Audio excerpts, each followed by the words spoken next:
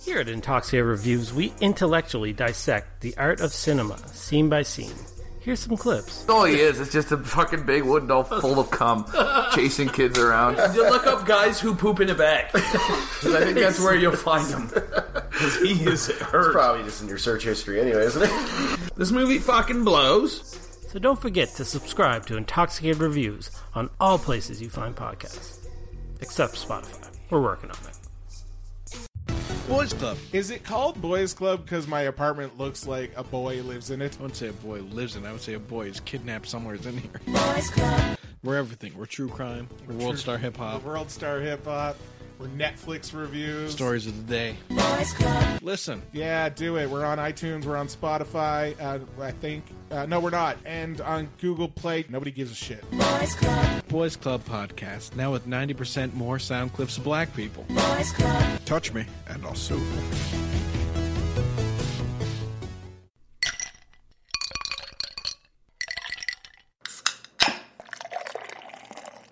Do not take product if you are hypersensitive.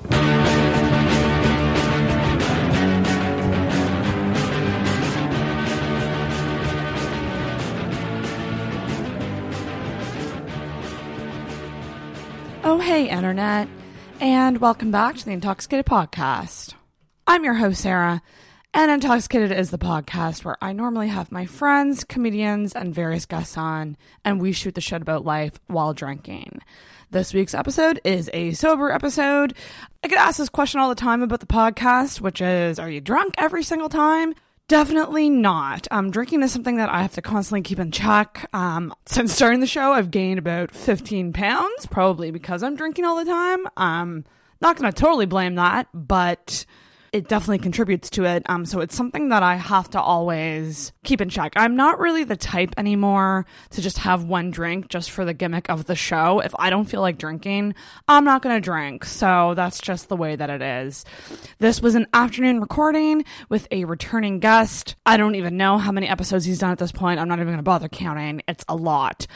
Previously known as Mark on the show. He's a good friend of mine. We get together, we talk about life, and he's a very smart guy with a lot of knowledge about a lot of different things. And so I love having him on because it's just usually very easy and I can just let him talk and it's great. So this week's guest is actually Finley. It's the first time ever of him using his real name on the show. In the description, it's going to be Mark. That's his SEO keyword podcast name. But his name is Finley. He's a good friend of mine. And after I had a couple guests bail on me for this weekend, he agreed to come on, which is amazing.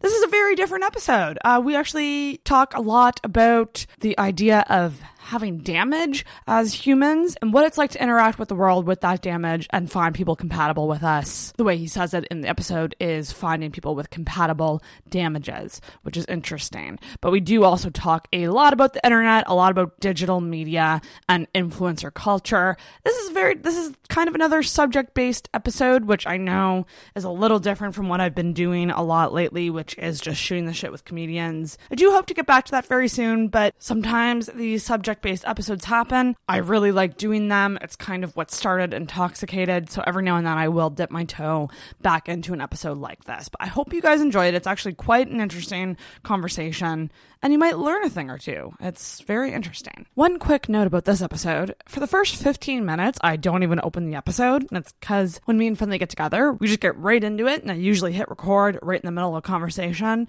So I don't know if I'm cutting that part or not, but if you're very confused as to why I don't introduce the guest until 15 minutes in, that is why. So if you do like Intoxicated, follow us on social media, Facebook and Instagram and Twitter. I will link below to that. You can email us any comments, feedback, or questions to intoxicatedpodcast@gmail.com. Please make sure that you are subscribed and you can rate or review on iTunes if you like. Our Patreon page is patreon.com/intoxicated. If you would like to contribute financially to the podcast, that's the place to go. And I do want to speak to the importance of that because, right now I am saving up for a DSLR camera. They range from anywhere from, $400 to over $1,000. So I'd like some help with that.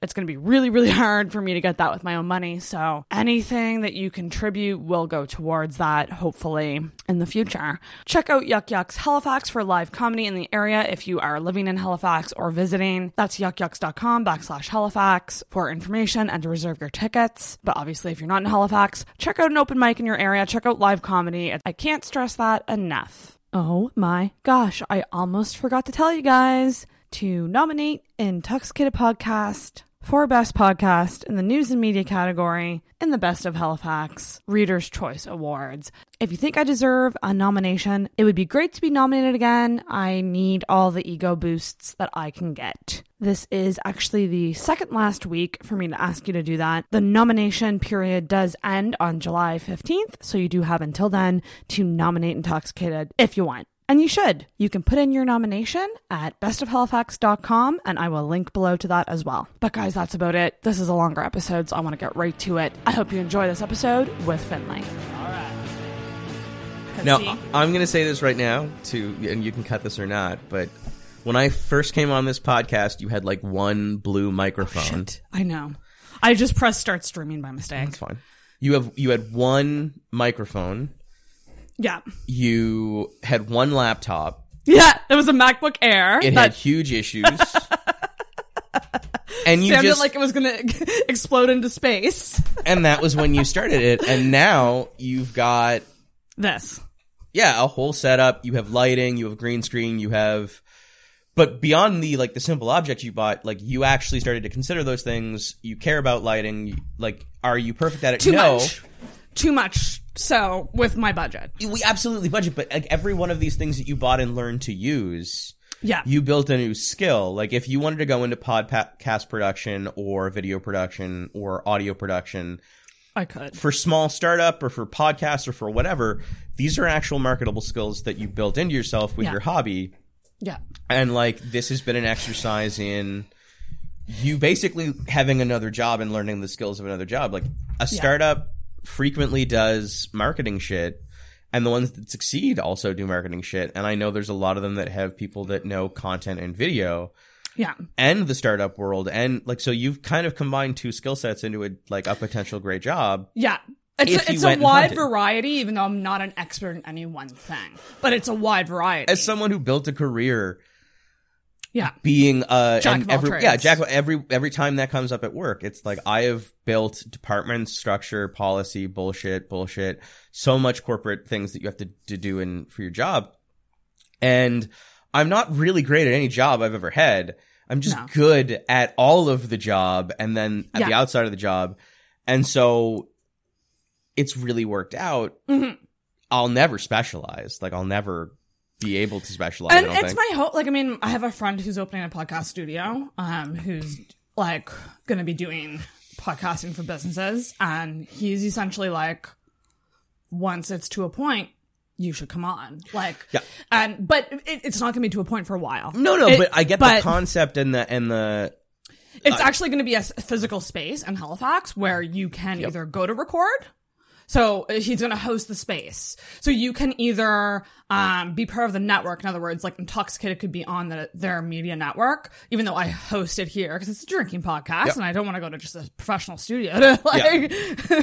That said, I don't necessarily want a studio in my living room like I have now. I would much rather a 2-bedroom with its own studio. I've also seen enough studios to know they're not sober places. That's true too. Yeah. That's true too. We've all watched that.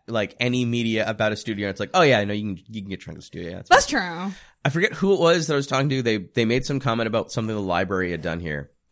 And they were just oh yeah, that's helpful. It's you have public space. Why aren't you giving a podcast studio or media creation studio to the people in general? Because it is a good idea. And I know that the Culture Link has come in, and that's a huge thing. That won't be for a while, and that is so high scale. We're talking grassroots, hobbyists, startups, And like if someone wants to start a podcast as a hobby and they only have a limited budget, there's ways you can work around that. Rent an hour of the studio, use the equipment there. Don't buy your own. Like there's so many revenue models with it. You could even have a membership model where you could pay a monthly subscription and just use the space. Because me and Mark Boudreau is his name. We're saying that like even me, like where I might not go there to record, I would love to go there and hot desk with other podcasters and like go and building a be community. Creative. Like beyond, like one of the nice things about my job is that I've seen a lot of trade organizations. Like I work in awards. So like every industry has an award, and you start to realize that the award is not just about high-fiving everybody. Right. The award is also about informing the community about the big thing that you did that made a huge impact so that the entire community can learn and assimilate what you innovated and move ahead as an industry. And so any industry you can get together in a group. Yeah. Any goal-based anything you can get together in a group. Yeah. And there's so many right now. There's so many podcasts in Halifax. Yeah. So many. And at least 3 startups I've seen in the last year that are like big money startups. Start podcasts to start talking about their industry. And I made a tweet about this the other day. I said something along the lines of, like, you can't just know that your software does X. You need to know why it does X, when you would use X, and when the client would use X. Like, you have to understand their process and how their workflow is and how to apply it in. Yeah. And so when you start talking about that in a podcast, when you start documenting it, you get really good at your product and how it's used. Also, sales funnel. Because you could, if, like, let's say you were someone who offered a program or offered a course. You could do a 30-minute podcast teasing out tips about something. And then at the end say, to sign up for, like, to know more about this, take our course. There was some guy, years and years back who started a blog based on his, like, real estate licensing. So he's getting his real estate license and he was writing about all the stuff he was learning as he was going, just as a blog and for his own exercise. And eventually he found out people were actually using it to study and to pass. And so he monetized that content. He turned it into an actual thing. I forget what fucking book or blog I read this story on because it was something that I learned a lot from, but it's like and I want to give a shout out, but I can't. Right. This was years back. The unfortunate part about being anything for a really long time is things, you can't justify those. I know that a shelf life of a tweet is 2.4 to 2.8 hours, roughly. Shelf life of a tweet. Oh, like. How long is a tweet useful for in the timeline of your day? Oh. And I know the useful shelf life of a tweet, and I know how to optimize that content. But unfortunately, if you ask me why I know that or where that's from or to justify it, like, dude, I read that, like, I read that 5-6 years ago, and I've been using it ever since, and it's given me great results, and I haven't read anything that contradicts it yet.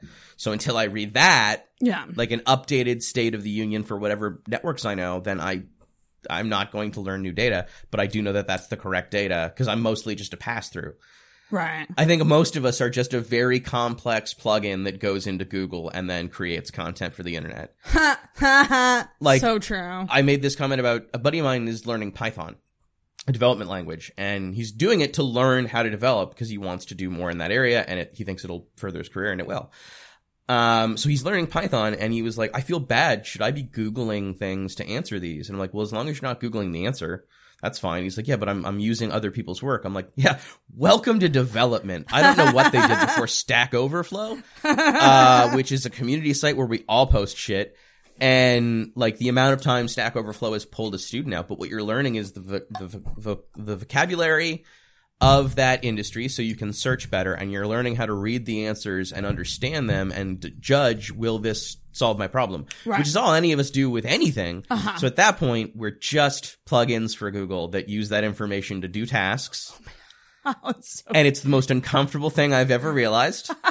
That we're just really complex parts of a program at this point. Holy fuck, that's crazy. And that's a Black Mirror episode. Every time we innovate an AI to take over that role, or we find a way to make that role quicker and easier and simpler, we've optimized the system so the system runs faster. Yeah. And so whatever you dedicate yourself to, which there's nothing wrong with dedicating yourself to anything, but for this podcast, you've probably researched what's programs to use, how to do it for free, how to do it for money, what tools you should buy, how to set up your room, how to set up your lights. You've literally just interfaced with Google to pull that information to learn, benefit, made you better at what you do, might further your life. That's great. However, you basically also just made a bunch of content for the internet. The internet's going to take that content and use it to influence more people into the plugin. And they might listen to this for whatever the subject matter of this is. Like if you look at Lewis Howe's podcast, he's doing a lot of like self-motivational stuff. Love that. Ross Simmons from here, he's usually doing a lot of like motivation and marketing, Cool Partner, like all of it falls into a stream, but like I guarantee you a lot of that information is coming from experience that was aided by the internet's knowledge or it's like enhanced. a circle. It's like a cycle. Yeah. Yeah. And it's crazy. We're in a loop and we always are. And for me, and it's like funny because, and I don't talk about work a lot on here, but like having the degree I have at the time that I got it, Facebook marketing, social media marketing was hardly a thing when I graduated from public relations. Any job I apply for that is like at all technical in social media, digital marketing. Yeah. I just tried to learn it myself because I didn't learn it in 2006 when really it wasn't like Facebook ads weren't a thing then. It was just content. It was just like press releases and fucking and now, blogs. You know, you've learned a lot of that stuff through the podcast. So like a side hustle, like allowed you a medium to learn those. Also a job does. Like I learned a lot of skills on the job.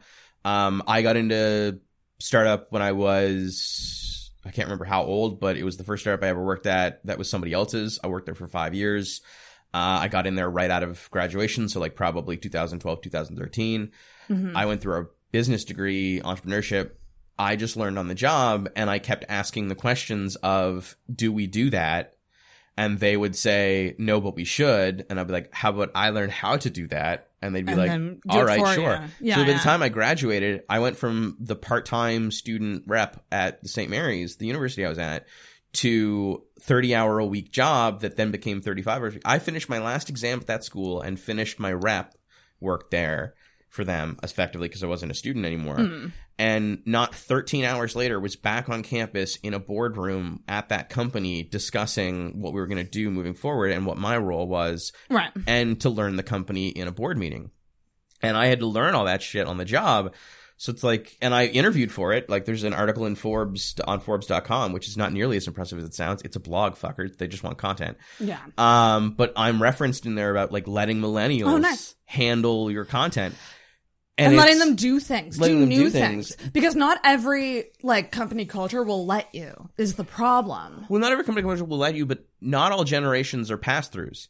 Yeah. Like I remember anytime I work with someone over 50, they like discuss and they debate and they'll joke and they'll talk about something and I'll just Google it and give them the answer. And they're like, that's not what we were doing. And I'm like, yeah, but like there's an actual answer and I have it right here on my magic glowing box. But then I don't retain that information. They have personal life experience that makes them remember. Yeah. And there's a comic that has this brilliant joke and it's like there's no wonder anymore. Learning is instant, but it's not worth anything to you. So like 20 years ago, you'd be lying in bed and you're like, fuck, what was the name of Tom Petty's ex? I don't know. And you would think about this and you'd have no way of getting it and you'd wonder and you'd see this woman walking down the street in a Tom Petty and the Heartbreakers t-shirt and you'd run over to her and you'd ask her and she would tell you and you had this actual satisfaction because you finally you worked for it. You had a moment to get it. And also that might be the story of how you met your wife. I'm never going to meet that woman because I'm just going to go, oh, what is that? Google it. No in 5 minutes. Never remember. God, it's that's so instant, true. but it's not satisfying like most of the things we do. And so like technology removed a little bit of our wonder, but also I find older people don't necessarily have the confidence in rapid learning and rapid applying of knowledge and getting to a place where it works. That's something that we do really well because we're pass-throughs. Yeah. And every generation after us is going to get better at that, I think. But we are pass-throughs more than any other. Like we have, I think, I've seen more people that I know than my parents knew rapidly improve their marriage through research and talking online, rapidly improve their health. On the flip side, I've also seen people rapidly get involved in a radical movement. I've seen people radically, deeply invested in things that don't bring them any satisfaction, but that they are working towards and might be a big thing. And so I find people are engaging way quicker, and we have way more polarized views, but it's because you can do it rapidly. So there's a downside to being a plug-in. There's an upside to it as well, but there's a downside to being a plug-in. And I think it's like being a grief junkie and like wasting your time caring about social issues that you can't really affect, or like, and it's fine to care about that stuff and engage like I do on stuff I care about, but past a point, like how much of your life is it taking up? Like you can get sucked down a rabbit hole of an issue, any issue. You can get too obsessed with your weight loss. You could get too obsessed with your money, like any issue, but because you have access to the internet, you can get real into it real quick, and it can get real bad. Oh, the internet is, has such a love-hate relationship with it.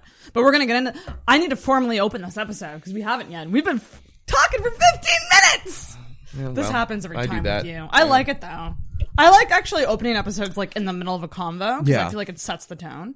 We're still going to use your fake name, aren't we? Because we have to at this point. It's literally in my actual name's in an episode. You didn't edit it out. Really? Yeah, my actual name's in an episode. So there was one that I re-edited. For everyone listening, my name is Finley. Oh no, I don't like it. I think you should always be Mark. Well, I can be. The only reason people is that I just talked a lot about digital life. I worked in that space, and I'm very easy to Google. You can learn anything you want about me. The downside to that is if these episodes use my real name in the descriptions, then if this shows up in the search results, that'll impact some of my relationships. So you're Mark. I'm on Mark paper. on paper, but I don't care if we say my name. Saying my name is fine. It's because just they won't unless they happen to listen. Yeah, and at that point, unfortunately, my name's Finley. Do you know anybody with that name? I'd love to meet them. It's not a common name. It's not a common name, and the problem with that is that it's really easy to control my keywords, which is great when I want to put a blog post out. Horrible garbage when I want. Like, you can go find fucking Counter-Strike forum boards and message boards that I used in like the early 2000s. Because there's no, like, if your name's Michael Smith, fuck you. Fuck you. With your common ass name. And, like, no more Michaels. No more Michaels. If you're gonna have a kid, to all the women out there and the husbands and the wives, the significant others, if you choose to have a kid, don't name it Michael. We have too many. There's a lot of Andrews, too. A lot of Andrews. There's a lot of Michaels. A lot of Sarahs. Sarahs, Kellys. Also, my name is being dragged through the mud lately because Sarah is the name of that conservative person who's texting everybody. And people keep posting the screenshots of the text, being like, fuck off, Sarah. I'd rather go fuck myself with a curling iron. Like, which I love that everyone's doing that. But the reason I'm loving it is that it's the stupidest reaction I could think of. You're messaging a robot system. It is no one's seeing that. Just so you know, you feel like I told them. No, that's a filter key. Well, they're not doing it for that though. They're doing it for the screenshot to put on social media to get the likes, Finley. Yeah, but it doesn't do anything. Like the only agreed. action that matters is if you can convince someone to vote another way and that you vote. Yeah. If you're just posting some happy, feel good jack off thing, what's the point? Like, you just wasted your time. Unless it's funny, and like, I love a joke. The first one was funny. The second one was a little less funny. When you trend a joke, it either becomes a meme and it's universally funny and we all love it, or it's a horrible garbage meme and just no one's reading that data. Like, you're doing nothing and you feel really good and you didn't do anything and you just wasted like 45 seconds of your life to write it. And then to screenshot it was more, and then to post it was more, and to engage with it was even more. And it's like, you just spent so much time on one little thing on the goddamn internet. Like, how... I can make the same argument for this, though. Like, when I post my, like, little clips, my little 1-minute clips. That's to an end goal. That is a singular end goal. That's true. I want people to watch. That is an action in a chain. There is no chain for the action we're talking about. Other than maybe you convince someone to vote a different way, but like, make a reasoned argument and talk to somebody. That's a way better way to... I don't even think that they're doing that, though. I think they're just doing it to be funny. But it's not. I know. Yeah. It After was a while, funny the it's not. first time. Some things don't get memed. Some things don't get memed. Not everything's Kermit with a T. I posted one today, which is a guy on a computer, and it just says, "Nice. I love intimacy." And then I thought to myself, I've never summed up my life more than that picture. It's like a lone man on a computer being like, I love intimacy. And I realized recently that I'm putting a lot of personal, real human relationships at stake by doing what I do. The podcast? Yeah, big time. How? Well, I mean, like, people come, they hang out to record, but then they leave, right? And then that's it. And then they go about their lives. And they live their lives. And maybe they'll come back on again and talk about their lives. But my life becomes promoting their story. Yeah, but that's not risking a personal relationship. That's doing something interesting. But I find I actually just find I don't do anything outside of this. That's really what it is. Like if that's this really singular what it is. you're saying this singular activity has taken over your life, and that means that other people's lives are becoming the medium through you. I get that. But like, you want to do this, right? Yeah. Is there an easier way to do this that would give you a better balance? Something can get overblown in your life, and you scale it back. Like, we all get way into something, and then we're like, maybe just casual interest from now on. Honestly, like, there is a way. It's hard to do that way sometimes when you're depressed. Like, last weekend, I lost a whole weekend to being in bed. Yeah. So, whereas I try to record one a weekend, maybe some weekends I'll do two. Yeah. Maybe if I'm really ambitious, I'll do 3. But again, that's a lot on me to do 3 episodes in a week. But that means I could take the next weekend off. But only that weekend. Like, I can't get carried away and be like, I'm taking 2 weeks off. Like, it's just not a thing that can happen. Is there something you can do to create more balance in that? Like, I love losing weight. I've lost a lot. Like, I could do cardio for 4 hours. I have done cardio for 4 hours in a night. That's not healthy, and that wasted 4 hours. Like, I was probably good with an hour if I had balanced things. So it's like, what can you do to bring this time load down? Yeah. Like, is it less lighting? Is it no longer a video? Like, are videos testing really well, so they're worth it? I think it's just being more organized. Yeah, because I think, like, scheduling guests, like, you need to plan on people bailing. Like, literally, you have to plan on that. And if I'm really risking it by, say, like, not having an episode backlogged, and then relying on a guest that bails, like, I'm fucking myself over and I'm giving myself more stress. And it becomes, and it's like, I don't want people to get it twisted. Like, I do fucking love it and I have so much fun doing it. But when you're not getting paid, like, when it's unpaid work, and you're all, like, and I'm also, like, trying to figure out my financial situation, so I'm not making any more money. When you haven't monetized a project, it's really hard, and it's a lot of time. It's a lot of time. And if you're just not quite on it, like, depression can take down my energy levels. It can take down my motivation to, like, actually record. When I record, I want to be like, I'm down to have fun. You have to be on. Yeah, I have to be on. And I'm on right now. And that's phenomenal. But I was not on last weekend. Yeah. Now, what can you do? Like, what in your depression is making you do that? Like, what is contributing? Because, like, I've had depression, and for me, and yours might be a bit different. I'm not going to speak for you, but, like, my depression is very much like, there's a lot of things in my depression that if I unpack, I can start taking them down as I need to. I can take them out and lighten the load. Like, sometimes if my place is trashed and I'm depressed, the depression's way worse. So, like, to get out of the hole a little bit, I'll clean. Like, what other? But, like, it's a fucking small issue. But it might also be like, fuck, there's this client thing that I really need to make sure it gets done, and we have a week left. Can I write a document? Can I schedule, like, a couple meetings? Can I do something that lightens that burden? Yeah. And the show is also a burden, right? When I'm behind on a startup or a side project, like, if I have a class to teach for a university, like, which I've done, like, I humble brag. Thank you. Can we ding for every humble brag on this show? It was I humble brag like a motherfucker. Thank you, Ross Simmons. You taught me that one. Define a humble brag real quick. Humble brag is like, because I feel like people don't really understand what it is. I love humble brags because it's like a sneaky little way to mention that you did something great. And it does contribute to the story and it does validate your information, which is why sometimes you humble brag. It's like if you have a guest speaker, they have to have a little bit of a bio, and having that little bit of a bio kind of justifies, why am I listening to this person on this topic? If you don't give me a humble brag, I don't know if you're an expert.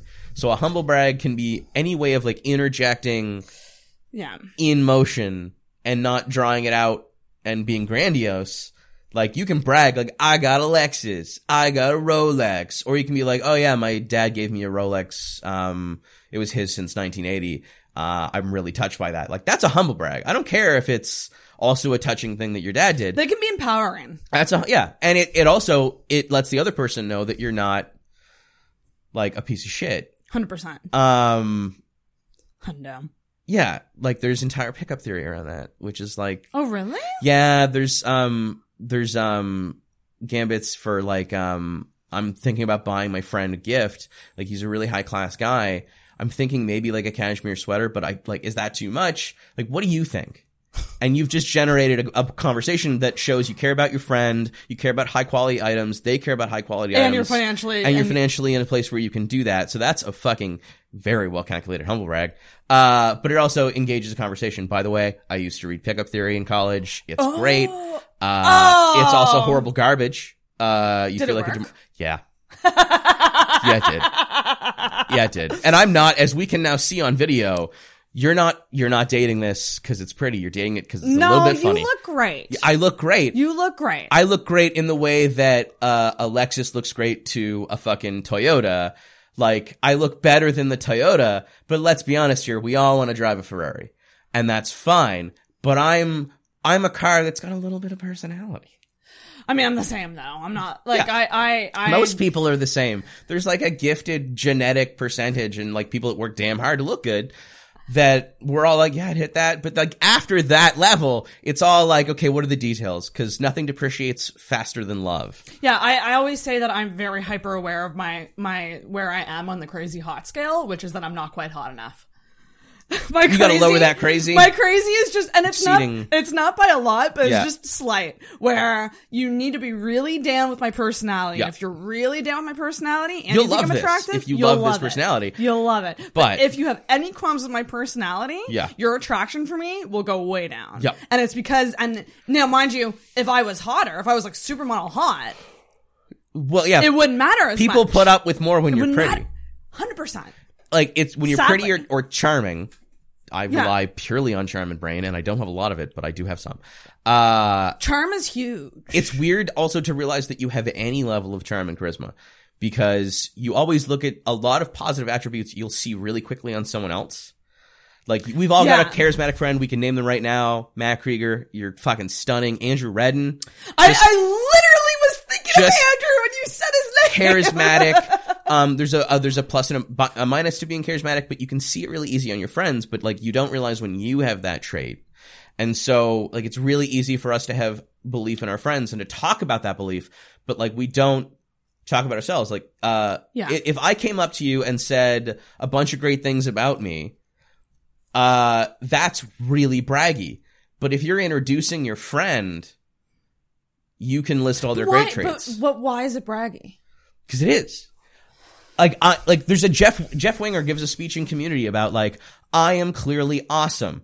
You now think I'm an asshole because I said that. Goes on a big speech, talks about a pencil. Oh, it's a great speech. Thing. Yeah. Shark Week and pencils. And it's amazing, but it's also very true. And that's why it's amazing. That's why it's funny. It's because you can clearly see that someone is charismatic. If we know Andrew's charismatic, but if Andrew says I'm really charismatic, it's like, oh, fuck you. But sometimes you can say it. And maybe if you don't come out and say it that way. Yeah, the humble But brag. if you're in conversation, like if we were talking about, like say the subject of our conversation right now was positive affirmations, and I was telling you that, and because I did put affirmations in my phone recently because I found when I was feeling really hard on myself about rejection. Spicy look. I'm so easily go to, you're not pretty enough, you're not good enough, you're not smart enough, you're not funny enough, you're not cool enough. Yeah. And that takes Sarah to a place that is not good. But if I look at the affirmations, which are, I'm hardworking. Yep.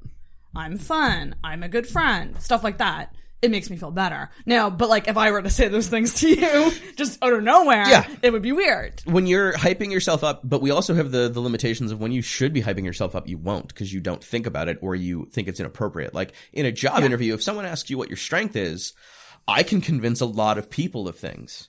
That's a strength I actually have. It's because I'm charismatic. I can say that now because I've practiced saying things like that and I've broken down that wall of like embarrassment. Yeah. But Is that what you normally say? in an interview? Absolutely. Yeah. I convincing. can convince people to do things, and I think that convincing someone is powerful. I can ask you to get me a coffee. That's an ask. I can convince you to get me a coffee. That's a task you're happy to do, and when you do it, you are happy. Those are two very different fucking things. Right. So I need to convince you of what I want. You're trying to get them to be like, getting this coffee is going to be good for you. Yeah. And me. Like, Yeah. I'm going to get what I want out of it. Anything- But you getting the coffee? Yeah, when I'm selling you something, if I want to sell you $15,000 worth of web development, I can't tell you that I want to do it. I have to give you the benefits to you. And once I've convinced you to do it and you say, yes, if I've done my job correctly, you feel fulfilled and empowered because I did sell you something you need. Like, don't just sell things to be an asshole. But when I sell you something you need, you should feel good about that sale. You should feel convinced and empowered and that it was the right thing to do. Right. So I have to know what buttons to press. And like that requires a lack of being humble about certain things, whether it's the product you're selling, whether it's yourself you're selling. And Jesus Christ, I wish I could sell my dick like I can sell a TV. Because I can sell a Panasonic. This goes back to the first episode you did because you made the TV reference to dick pics, which is a dick pic means dick all. Yeah, it means nothing. Unless there's meaning attached to it. Yeah, dick, like, look. Which is so fucking true, by the way. Guys, so true. So true. You're visual. A lot of people are visual, but generally speaking, guys are visual. So we like a picture of tits. We don't really care if there's a story attached to the tits. We're just like, yay, tits. You are and I think creatures. a lot of us do feel that way, not just dudes, but I think that it's just the case. But women want to know the context of the tits. What are they doing? Are they great? Are they soft? Are they warm? How does it feel? What's the dick gonna do? Attach content and substance to your dick pic in a narrative. Yeah. Because phone sex will teach you a lot of shit about what someone gets off on because they usually write in the self and the first. So like what the first person does and like what they then do, guess what? You can learn a lot of things from that. That's how I learned a girl I was dating liked being choked because she literally made a comment about like, I'd move your hand to my throat. And I'm like, didn't know you were into that. Just learned something. Because again, we don't ask for what we want. We don't always talk about what we want. But holy shit, does it ever come out when someone's hand is on their dick? And when you're typing too. Yeah. Like when you're actively engaged in being turned on, but you're forced to communicate your wants.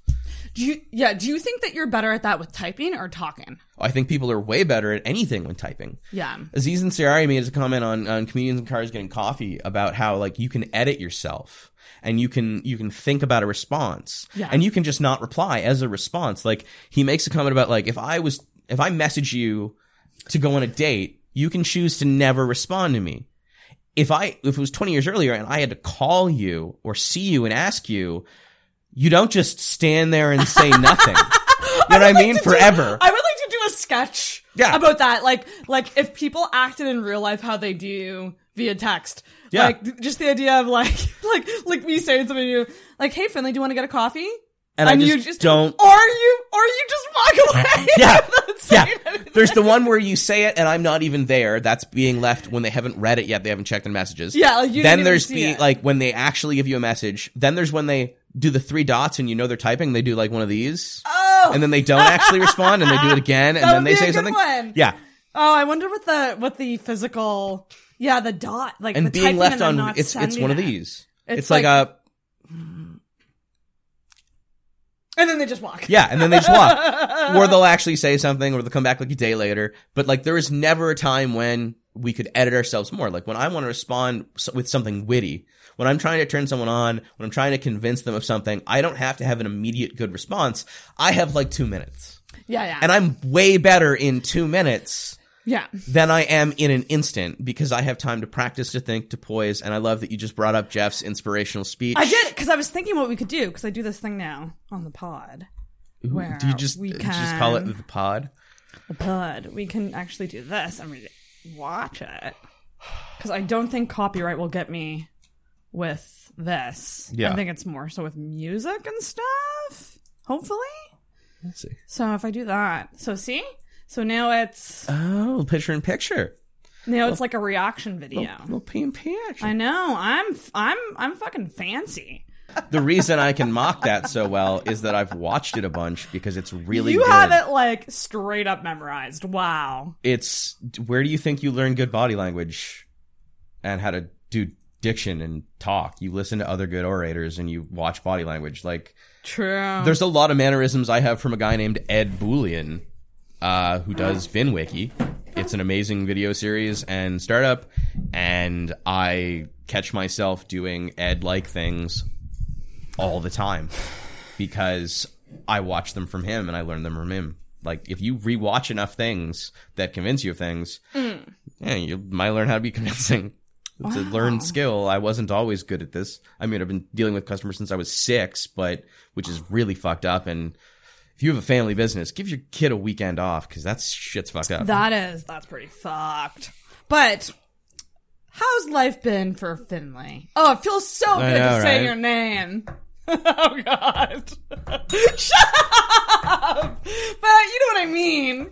Yeah, I do. And I was just smoking for the camera. Had to. Actually, no, life's great, and it's good that, yeah, I have no problem with you. Like, I didn't get mad when you didn't edit it. I was like, oh, yeah, fucking same. Google's not crawling audio And also, yet. it's like when someone's your friend and you're so used to their name. Yeah. Like when you're editing, even though, like, you might catch it other times, sometimes you'll hear it and you'll just be like, oh, yeah. Yeah, it's his name. Yeah.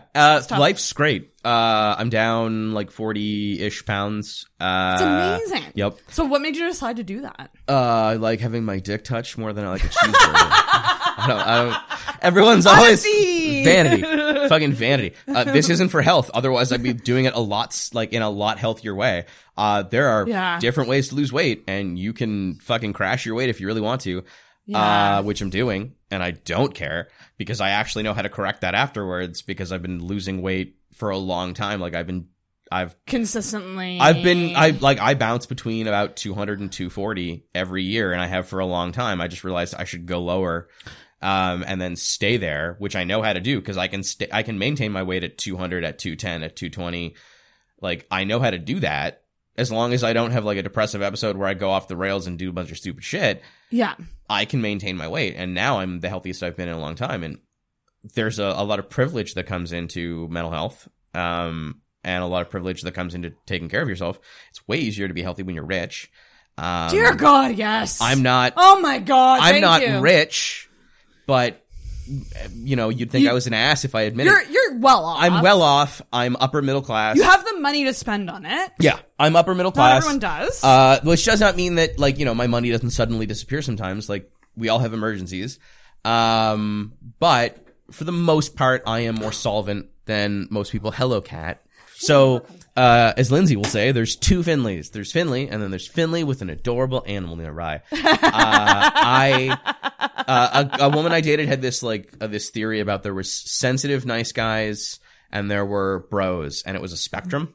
And like, you'll have different traits depending on where you're in the spectrum, and you'll have them your both. environment. Yeah, maybe your and situation. and she didn't make sense of me because I was really, really bro-y sometimes because I spent a lot of time in the gym, and I'm really new agey about some things, and I see an adorable dog, I'm just like, oh, you're so cute. Oh yeah, the pitch goes up and you can't control it. No, and some guys Neither like can don't I. react that much apparently, and I'm like, oh no, like that's adorable. I'm fucking right into that. And you know what? Those aren't my people. I like people who can react to a cute animal because we don't deserve animals. They are better than us. We don't deserve dogs. We deserve cats.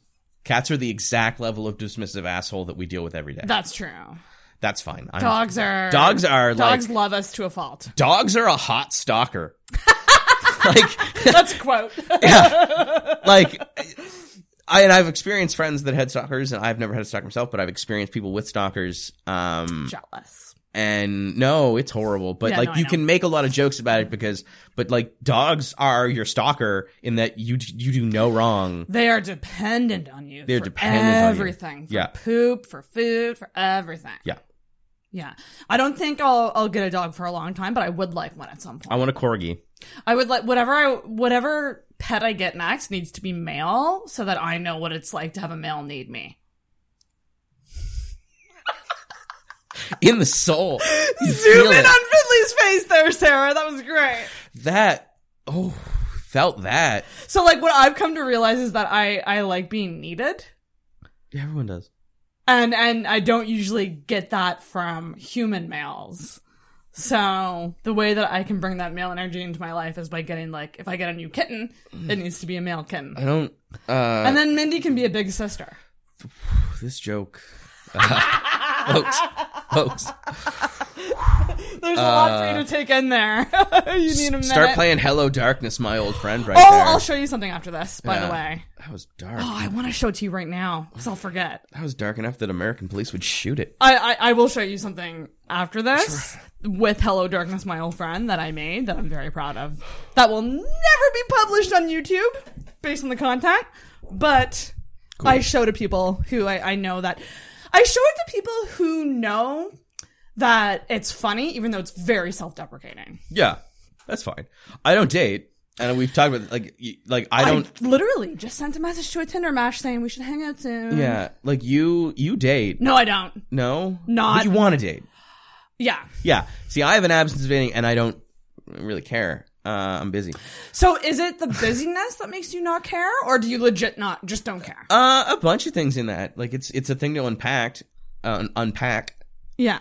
I don't really care. It's not a priority. It's not a priority, and it hasn't been for a long time. It has been a few times in my life, and it's been I can get laid. Like I can do that. That's fine, and I can hang out with someone. Yeah, but like you can get laid too. It's just how far down the ladder of quality do you want to go? Not fair. And like, I'm not saying that the people I get laid with are bad quality. They're great people. I adore them. I think they're very attractive. But I can also admit that like I don't want that right now. Like Yeah. Look, sex is great. Sometimes you want more. I don't really care either way right now. I don't really want regular sex, like just sex. But I also don't want to date anybody because like. I feel you, Tim Gunn. I feel you. Tim Gunn? Tim Gunn has not had like a relationship like since the 80s, and I don't think he's gotten laid either. Really? Yeah, he had like a bad breakup related to them cheating, which not many people have cheated on me, but I used to be a piece of shit. Yeah. But there's like he had that falling out. He's still really in love with the guy, and he just doesn't want another relationship because he just doesn't want one. I don't. Mine's not that complex. It's just I don't really like. There's a lot that goes into a relationship. There's a lot of effort. There's like it's a project in and of itself. Yeah, when I think about my week and I think about what that week would be like, I had to factor the requirement to spend time with someone else. I'm like, oh shit! Like whoever this is, and it's not necessarily to say that I have high standards, but like whoever this is really needs to match lifestyles with me, and that they need to get that. I'm going to be, like, during the week is my busiest time because I'm working, coming home, eating really quick, then going to a comedy show late at night. Yeah. So, like, they need to get down with that. Yeah. And they need to get down with the fact that I have a weird sleep schedule. Nothing depreciates faster than love. This is a joke from a comic I know, Frank, in Toronto, and nothing depreciates faster than love. When you are young, you will go on and on about how you love someone, how they're the best, how they make you feel, how they're so magical. When you hit 35, we just become benefitless. Well, he's 30 minutes closer to work. He's got indoor parking. If I move in now, I can be on the insurance in 6 months. We can split bills. Yeah. Woo, but disposable income. Also in that joke, when you're younger, like you can make love about love and how they make you feel and all that. But when you're older, you've got boxes they need to check and fit into, and you can loosen that as much as you want. But for it to work, they've got to fit into a bunch of things that you already have going on. Yeah. Like, what age do you think that starts? Because I feel like 30s for sure.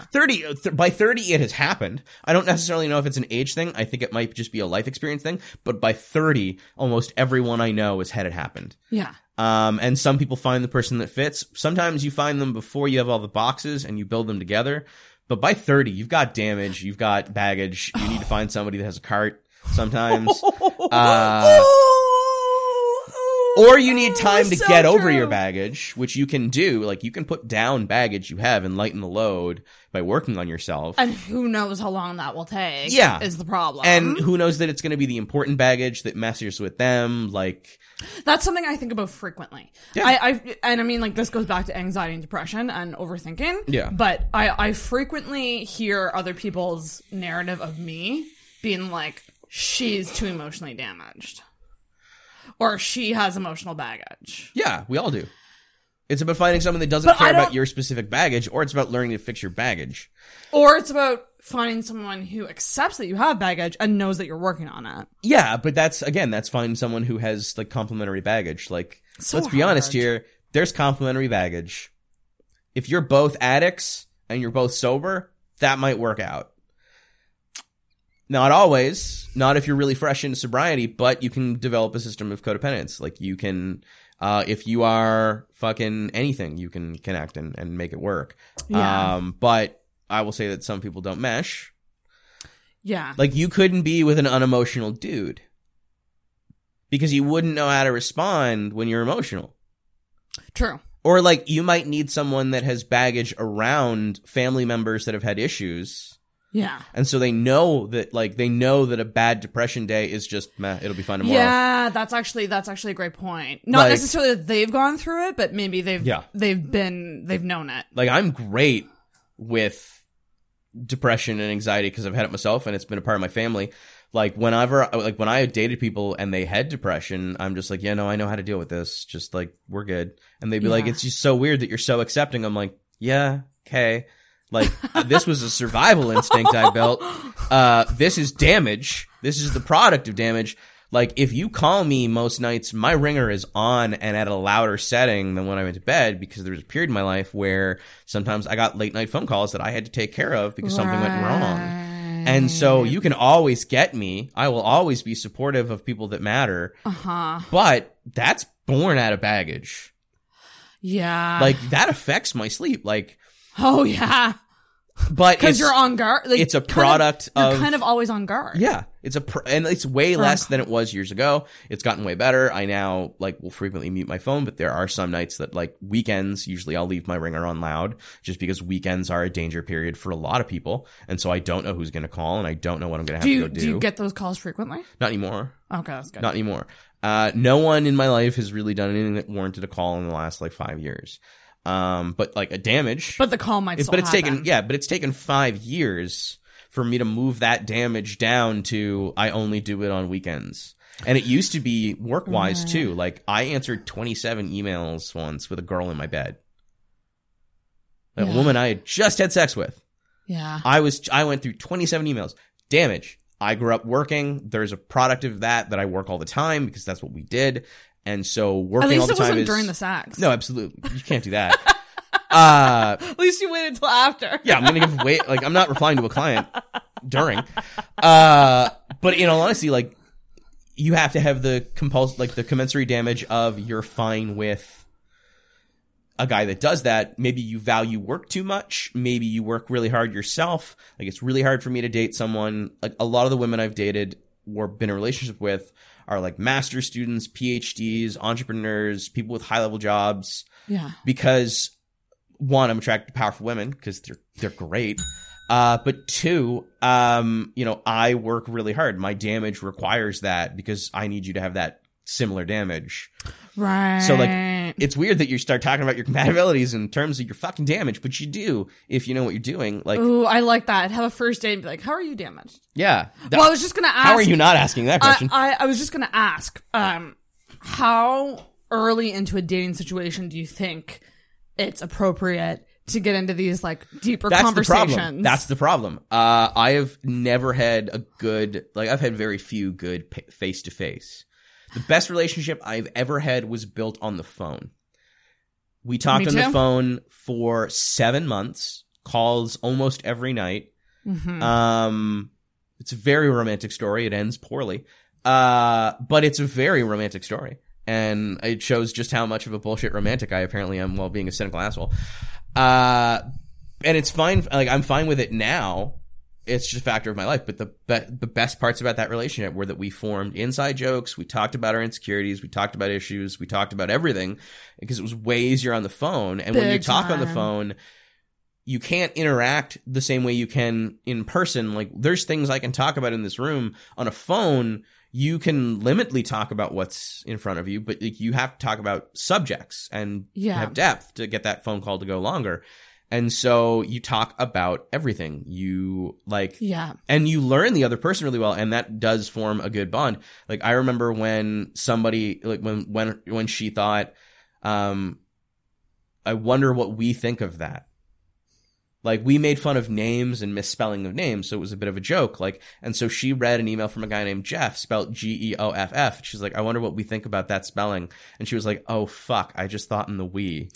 That's bad. But also, like, we had, like, there were little quirks that we think were funny, and we had damage from Startup World, where someone would be like, oh, I want it to grow viral and organically. And we'd both laugh and be like, time to take Old Yeller out. And that was the term we used for bad startup ideas that we would talk about. Old Yeller. Take the dog out and put him down. Yeah. And so, like, that came from both a darkly damaged place, but also the fact that we talked a great deal. And that was the best relationship I read. It was based on the phone.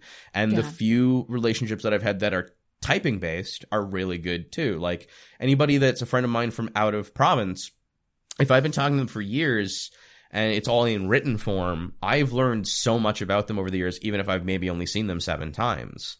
So there are advantages to disconnected relationships, but like, and also the immediacy. There's no editing on the phone. We talked about this before the show, but like, it's like such an organic state of a person. Yeah. I have 2 minutes to respond to your message maybe, or I can not respond at all, or I can like never respond is the one that like never would have happened 20 years ago. Like, if you ask someone a question on a phone or in person, there was no just not responding. Hey, do you want to go to dinner later? And then they just didn't respond to you for 3 days. They're probably right in front of you or on the phone. So like, they either walked away or hung up in that instance, but you have an answer because they did that. Right. There's like a weird factor with the internet where we have 2 minutes to make ourselves sound better and to edit ourselves. But on a phone, there is no time like that. No.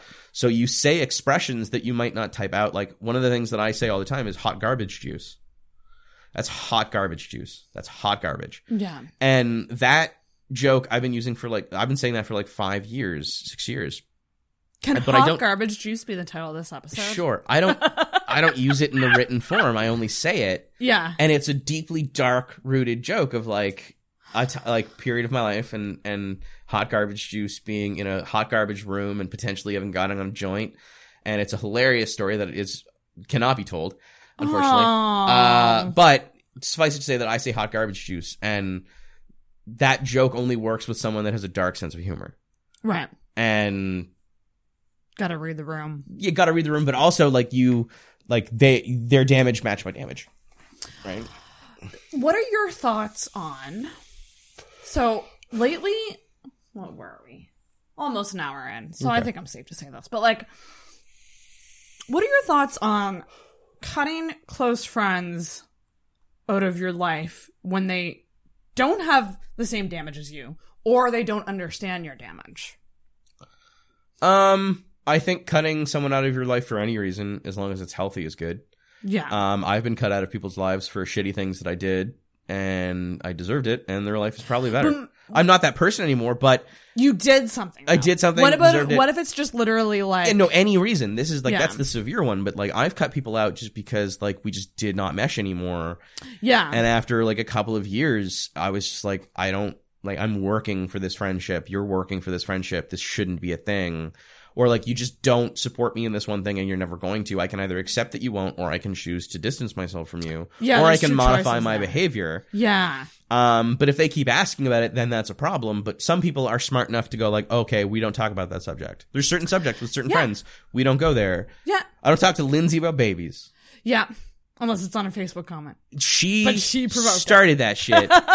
She started that shit. I got her. Don't fuck around. Have you met the baby yet, by the way? No. Oh, okay. I'm not gonna meet the baby. I told her 18 I will meet her kid. And I meant that. Like, maybe 16 if they're cool, maybe 14 if they're cool. Yeah. But I have no interest in a kid other than, it's a cute baby. Yeah. Like, They exist. They exist. I want to isolate that clip. Fuck off. Like, they exist. Yeah, they do. And it's fine.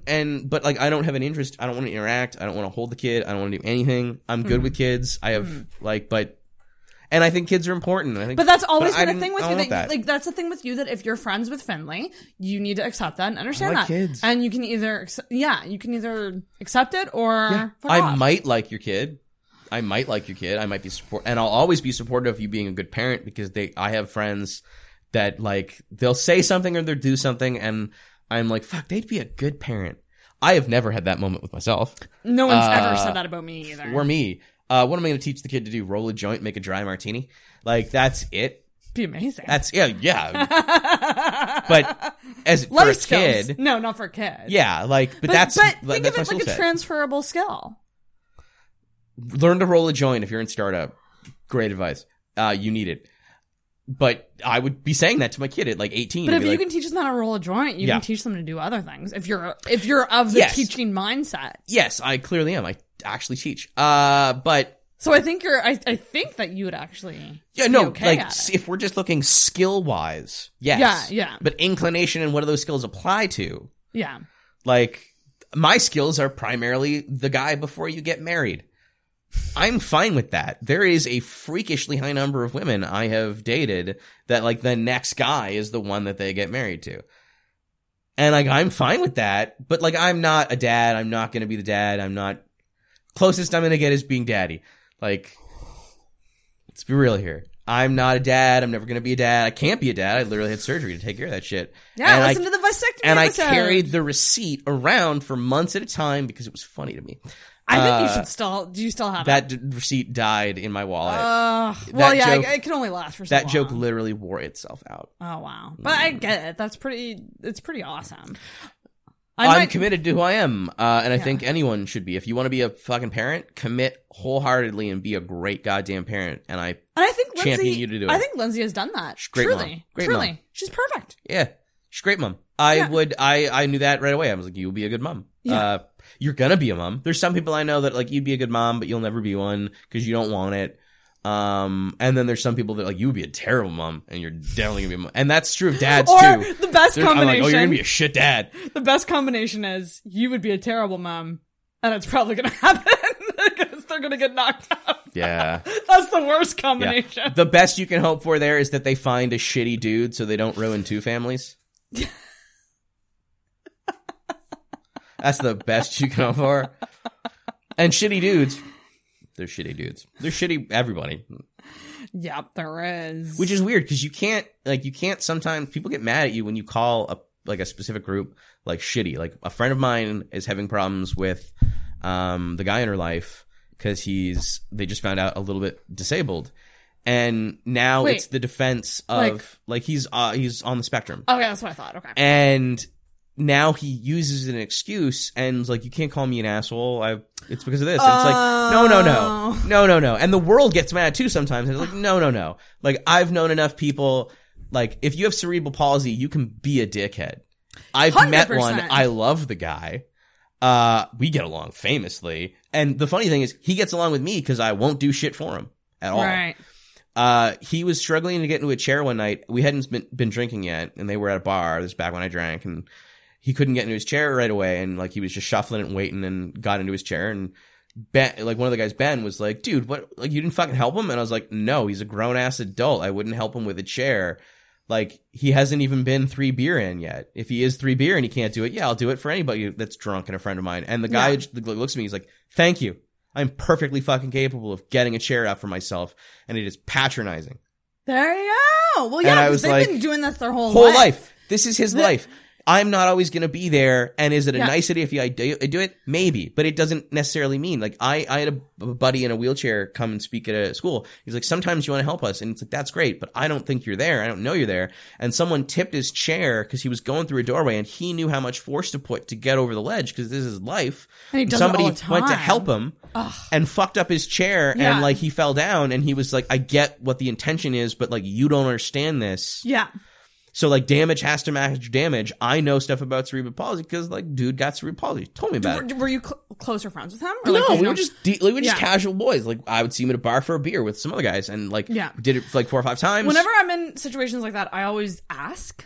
Like, I'll just be like, just let me know if you need help. Yeah. Like, I think that, like, sometimes you don't know. I don't know the and etiquette. You feel awkward. There's an etiquette, and you can know it if you're in that world. And a lot of people get mad sometimes when you don't know their world's etiquette. But I'm sorry, I'm not a part of that world. I will learn it. I'm happy to learn it. I will adapt. I will become better. But like, don't get mad at me because I don't know yet. Because world's a big place. There's a lot of different etiquettes. You can be the plug-in for a lot of different things. Okay. I didn't choose that one. I don't know anything about it. I might support it. I don't give a fuck about so many issues in the world. Past, I support this, I do not support this. That is sometimes my level of engagement. You want me to vote for it? You want me to talk about it? You want me to agree with you? You want me to do small actions to get it going? Absolutely. But I'm not going to be out there championing the cause because I don't care, because I'm caring about something else. And there's other issues that you don't care about. Exactly. You might that we aren't like getting on their I have case. met environmental activists that care absolutely nothing about women's rights. I have met women's rights that care nothing about environmentalists. I've met men's rights activists that literally don't care about anything but their dick. Just to throw shade at men's rights. I actually do agree with some of their arguments, but generally speaking, it's just a group where angry dudes are. Don't do that. Yeah. No. You can care about men's stuff and not be a dick. Yeah. Just gonna keep doing that and selling it with the face, because the argument about like men are underrepresented in divorce, that's true, and you should say that. What do you mean? Men are financially destroyed by divorce and usually are restricted from ever seeing their kids, and the system is completely biased to men. That's a thing we should talk about. But when the next post down is that women are bitches that use you for money, and you say thought and all of like feminazi, like you just completely destroyed the first point that I agreed with. Yeah. And now I don't want to agree with you ever. Yeah. And yeah, you can but there's in every community, there's that toxicity that comes out sometimes, because when you have a generalized community, you will get toxic people in it, but some are just real toxic, and you should police your own community. I have no engagement in your community, so I probably don't know about it, but like, can you imagine if we all cared about everything? We would get nothing done, and there's too much to care about. You can't care about everything. It's impossible, because we live in such a big world. I could care about workers' rights in India and Malaysia. I don't know if those are bad countries. I'm just picking random countries. I could worry about workers' rights in Russia. I could worry about unionization in Canada. That's just in work vein. I could worry about, like sex trafficking, and I could worry about, and like all of these are legitimate great things to care about. But if I cared about literally every single one of them, I actually couldn't. I'd get to a point where I'm like, I literally can't take on another issue. There's nothing I can do. And I do see people do that in their life, and then not be able to accomplish anything. Yeah. I do see people that are so much grief junkies or cause junkies that they don't do anything. And that's fine. If you want to do something that deep, I would say get into that world and get a job in that world. Even if it doesn't pay that well, at least that becomes your primary cause. But like, I've also seen people like failing at a lot of things because they care about the wrong things. I've seen people with businesses that they cared about too much not maintain their life. I've seen, people that care about work too much and disregard their health. Like it's a balance. You only have so much time. You only have so many hours. You only have so much brain. There's only so many things you can focus and care on and do well at. Yeah. And there's nothing wrong with picking any of them. But like generally you should also just agree when it like you don't care, but like you agree. Like, hey, this thing. I'm like, yes. That yes is all you're probably gonna get from me. But when it becomes an important yes, I'm getting a weird message, so I'm just going to You're running out of dick space. Dick space! I'm just gonna do a quick pause. Just love one topic real hard. You ever realize that if the internet went down tomorrow, we'd lose almost all of our knowledge? Yeah, it's scary. Knowledge has never been more fragile. We used to have books. Yeah. A fire destroyed the books, but there might be another copy. If the internet was ever gone. Have you seen Twitter when Instagram goes down? Hilarious. Because it is... Wow. I work in software. I've seen my work when Azure, the cloud server, goes down. I've seen all internet work when AWS goes down, and like Twitter's down, Slack's down, Intercom's down, every tool, your own server might be down. I've been an online worker. We have a redundant Gmail set up. So we'll go there. A bunch of us have each other on Facebook. So we'll start messaging on Facebook to get work done. Yeah. We'll do whatever we have to do to keep going until it all goes down. Yeah. Like I've told clients before, they're like, hey, it's down, and they're mad and they think it's our fault. I'm like, actually, like 10% of the internet's down. You might see this on the news later. And they're like, oh, this is not your fault. We're good. And I've never had a client be like, that's unacceptable. They'll just be like, oh, so like the world, Internet this is down. a world issue. I'm like, yes, 10% of the internet might be gone right now. You know what I do as soon as I notice that the internet's not working? I make sure I paid my bill. Yes. I play the little T-Rex game first. What's that? In Chrome, when you have no internet, you know that dinosaur appears? Yes. You hit the space bar, there's a game. You make the dinosaur jump trees and birds. Really? Yeah. I never knew that. Little game. And that's if the internet is down? Yeah. And I'll play it on airplanes sometimes. I'll open my How browser. does that work if the internet is down? Because it's just stored in the browser. Like I'll just like load the game and do. Oh It's like my the internet's not here, so gosh. the dinosaur's there. And as long as the dinosaur's there, you can hit spacebar. Google has put so many little games. There used to be a block crusher game in Gmail for like a day. Really? In calendar. So your calendar objects would become falling things and you had to shoot lasers at them to destroy them. That was there for like a day and it was lit. I love that. Google hides all little jokes. Like if you write recursion, which is a software term for when things keep happening in a row, like recursion, like your loop is caught. Yeah. If you type recursion into Google, it asks, do you mean recursion? Yeah. And it's the exact same search results. Yeah. If you type askew, Google loads slightly askew. Sometimes during the year, if you type like frost or winter, usually there's a special keyword, it'll start to like snow on your search results. Damn, I am like so curious now. Yeah, a lot of them are inbuilt to Google, but some of them used to be done by Google bombing, which is where you would create enough results and things in the Google pattern history that it would auto-direct somewhere. So like if you typed biggest moron in the universe, it would go to like George W. Bush Oh. when you hit I'm feeling lucky. Oh, yes. And I that was love a that. user injected. And so there's also ways to do that with Google's image results. So if you can get enough keywords associated with an image like moron, it might show President Trump. And then, so like, it doesn't always, like, not all of it works, but like, you can get them up high enough. They did that to the writers of Game of Thrones. Yeah, When probably. people were pissed off at the finale. Yeah. Like, if you typed in bad writing, Yeah. actually, I'm curious. I wonder if it's still If you look idiot, Yes. second image result is Trump. And so this is something that users generate to, but like back in the day, you could take a conscious effort and get it to work. And you can't as much anymore. But Google, if you type askew, A-S-K-E-W. in just regular search? Yeah. I think that's how you spell askew. It's been a while. Oh my god! Yeah. Oh my god, nothing pisses me off more than shit like that. That Yeah. would drive me crazy. And if you type in recursion, do you mean recursion? Same spelling. Forever. Google made a recursion joke on the recursion search Shut result. up! Yeah. So there's I little love jokes like this. this in Google all the time. Like if, that. yeah. So like there's a bunch of them. You can I don't know if any of the winter ones, some of them are just seasonal. Yeah. And I don't think these are the right words for it. But if you Right. type in like Google search jokes, some of these might be the Google Map jokes. So like there's sometimes jokes in Google Map, like people planted at locations, or there used to be one in the UK. There was the Doctor Who phone booth and you could go inside it. Oh wow. So Google hides Easter eggs in all their stuff, and then there's like search ones like recursion. I love that. I love shit like that. Yeah. That is so cool. And then there's user generated ones, like there's people that see the Google car and moon and then look for themselves and they find themselves. Ah! Wait, Google car where? Like if you see a Google car driving around, like that does street mapping. Yeah. Yeah, people see those and do stuff. Oh my like god. there's been that's so robberies caught on it. There's been people mooning. There's been people on Reddit in Halifax that find themselves in it and post it on Reddit, and then that becomes content. And sometimes they might not see the car. Yeah. But they're just happen. Oh my god, Yeah. that's crazy. So there's a lot of like little weird, interesting How things on often the do they internet. update that Google Maps? Cannot remember. I don't know. But I've I seen the wonder. car like at least twice in my life. Really? Yeah. And I know that it What a exists job that because must if be. you search your parents' house on Google Street View, you can see your parents' house. I don't know. I don't think mine shows up. And I know that it's a couple years back since they last did my road because my dad's old truck is in it. He doesn't have that truck anymore. Oh yeah? Oh, the internet. I know, right? It's fucking weird. I recently took a break from it. Well, 48 Worth it. hours. It's worth it.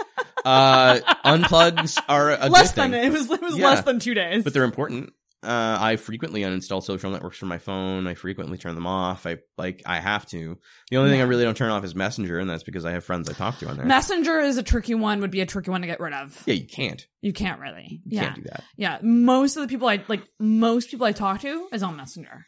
And oddly enough, then there's like other friends that's like only Instagram DMs, and I'm hoping to like navigate those people to like another platform because it's not the best messaging platform. It's super not. And it's because it doesn't have a web client, and they're looking at bringing a web client. I know that because I used to work in that world. But most Instagram communities are run on like other applications like WhatsApp, and there was one I used that had groupings, but I can't remember the name of it. So Instagram influencers have secret groups that you don't know about. Oh, that's crazy. That we all connect, and we all conspire to share things, and we all work on like an independent vein. Like, so you connect with another Instagram influencer or account type, and then you form a partnership, and they ask you if you're on a group, and there's whole groups of influencers in each space that talk to each other and will influence And that's their and share, job. cross-pollinate posts and talk about product deals and placement deals, and it's all usually run off Instagram on like a secondary app because the Messenger isn't that great. So Holy when crap. I did entrepreneurship,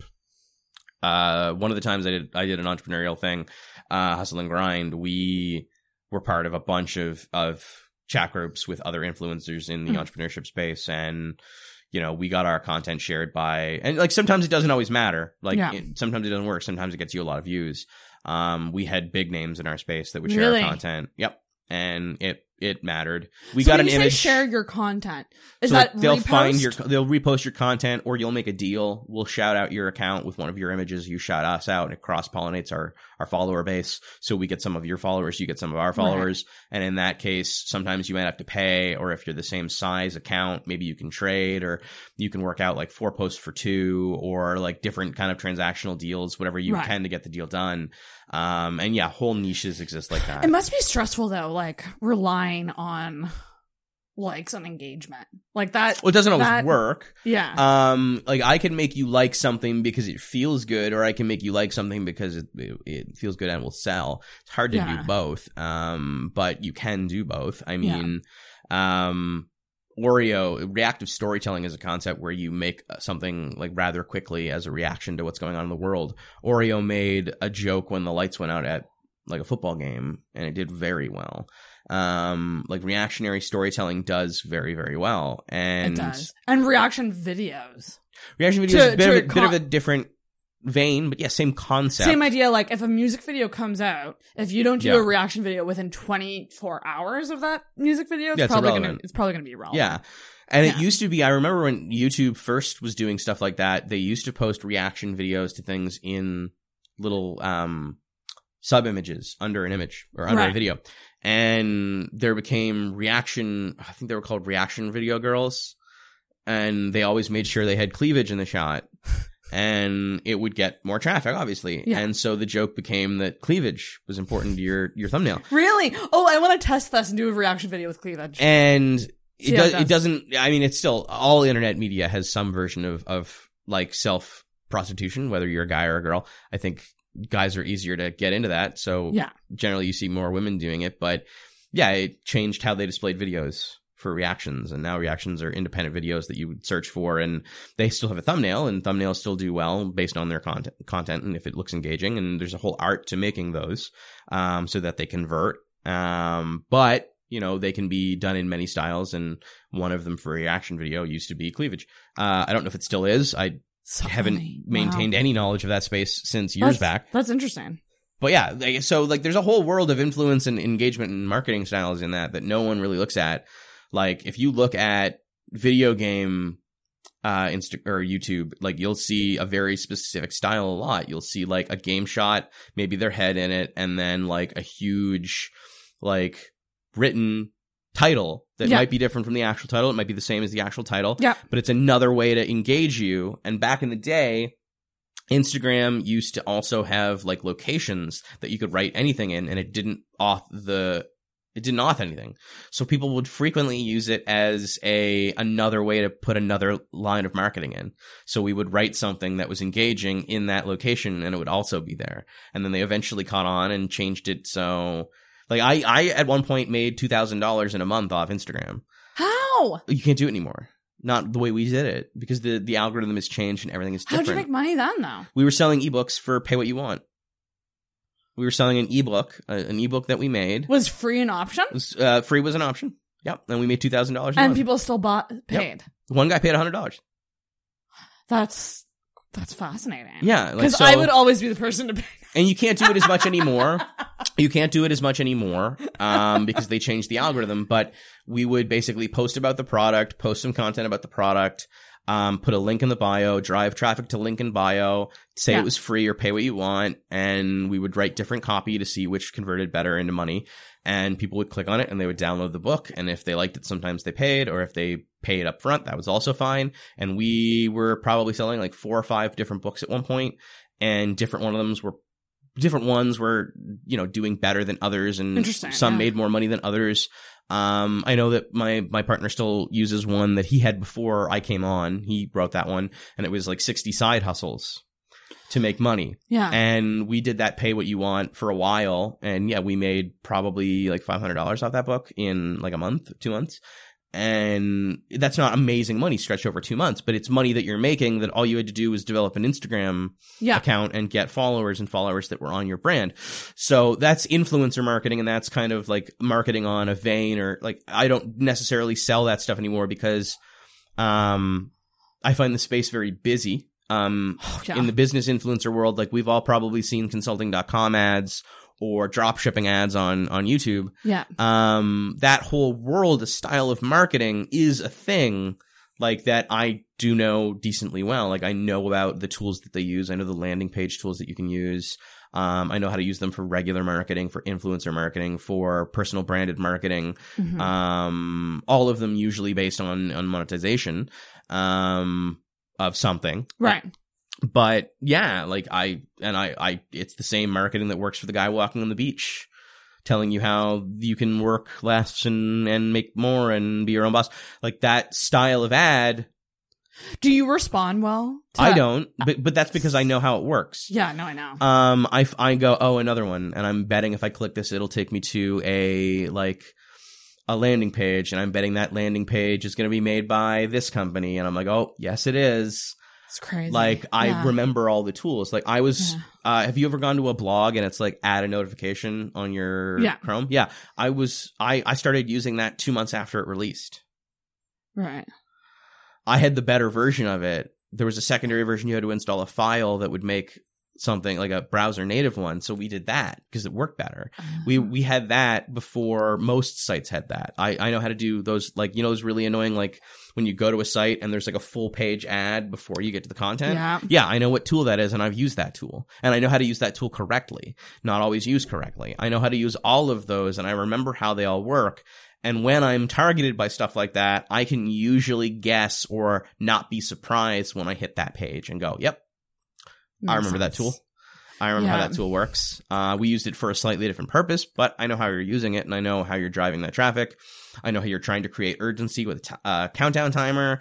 I know how you're trying to, make it seem very pressing that this occur in the video. I know that the video is probably aligned right with a sign up button aligned left. I know that it's probably a very long page, what I would refer to as a super scroller with multiple points of ingress the whole way down the page. Right. Yeah, I can usually I can draw them.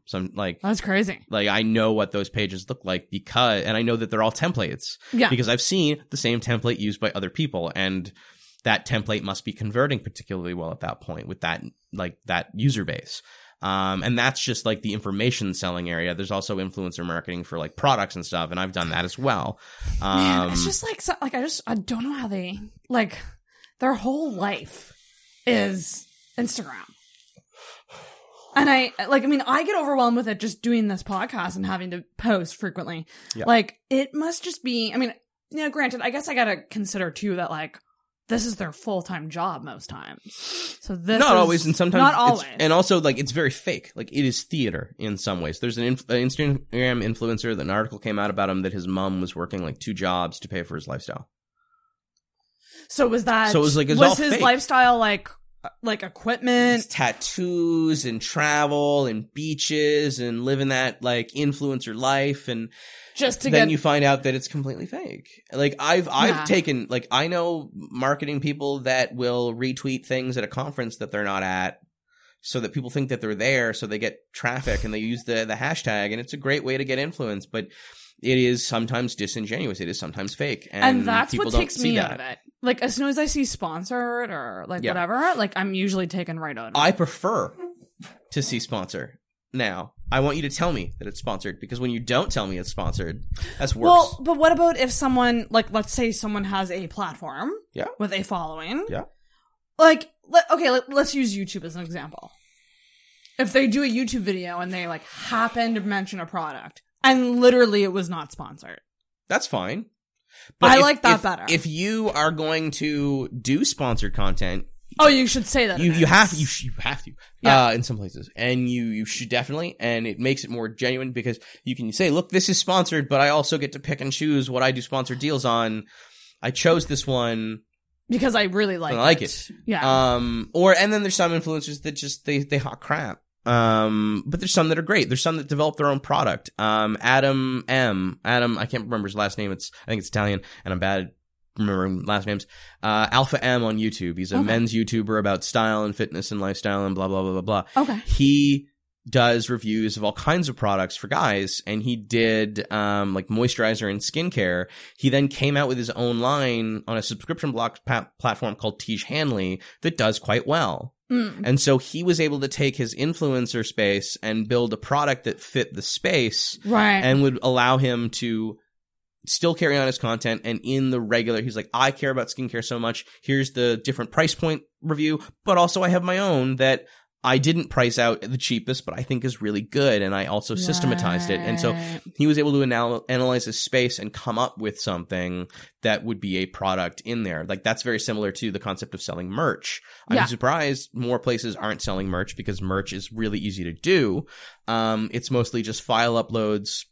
Like, if you wanted to do Intoxicated merch, I could set up a store that pulled in the Printful API and would send orders from a WooCommerce site to a company that would get the money, and they would take their percentage of the money, and they would do all the shipping for you. I've done that. I was wondering about how podcasters that's very easy do to that. do. Very easy to do. So would you, like, let's say I'm selling an Intoxicated t-shirt for $20. Yeah. How much, like, do I get any of that money, or does it all you do. go? It depends on how you price it. It depends on how you do a lot of things. Right. But you can build, say, a Shopify site, which you shouldn't, because it'll cost you more money at this point, but you could do WooCommerce for free, and you could pull in the Printful, I think still does it, API. I haven't done this in years. And they give you a template of how big your design needs to be and how it'll fit, and they show you a mock-up. And you might want to order a couple samples, but generally they're okay. They're not amazing, but you're pricing them accurately. There is a Canadian company, I think, that does it. I can't remember their name. Printful's American, so you have to charge in US dollars or pay something and blah, blah, blah. But yeah, you can do it. And there's like cheaper options. Like, I think Zillow is another one. I might be using the name wrong. But there's low cost ones. There's high cost ones. And generally speaking, you're outsourcing, you're taking in less money, but you don't have the financial burden of carrying those products. Right. I know a girl, who makes like $1,000 a month, some months of the year, by selling, t-shirts, books, book templates, coffee mugs on Amazon. She makes designs in Photoshop. She loads them to Amazon. Amazon makes all the products. Oh my God, cool. Yeah. And she'll do variants, and she's learned basic level scripting in browser so that she can automate uploads of files, and it'll work through like a CSV of this, and it'll port it all over and run. And, yeah. So you can start to bot it. You can make it quicker. Specifically if you're like scaling up a lot of things. Yeah, that's fascinating. Yeah, so like, again, you can do that with merch very easily. Yeah. You make less money. okay, and you're selling through another company and not your own, you have less control. But it's less of your time. Less of your time, and it's something you can set up You'd in a still weekend. make some money. Yeah, set up in a weekend and you can still make money. And you can always change it. Yep, just like ebooks.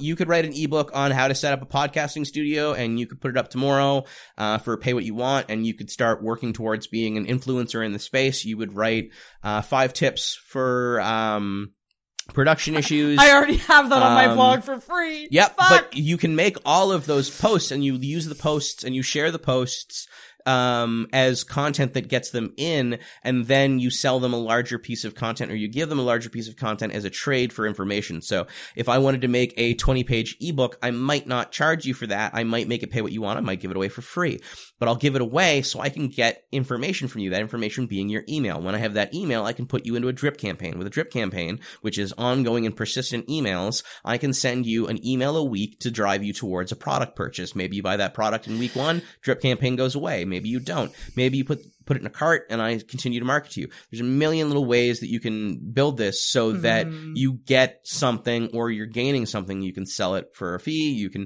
And you start using your platform.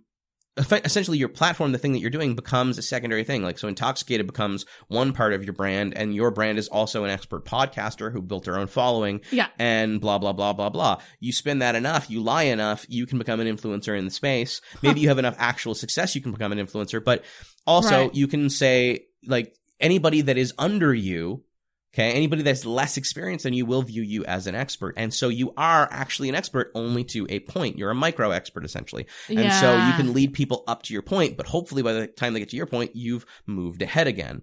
There's men's fashion influencers that do YouTube videos that will show, how to put an outfit together, how to wear rings for men, what those ring meanings, like what rings work well, how to combine metals, how to build an outfit around a single accessory. And they may sell you. Okay, they might show you a featured ring from a company that sponsored the video. You're getting a lot of useful information, but you have a product deal in there. So maybe it's sunglasses.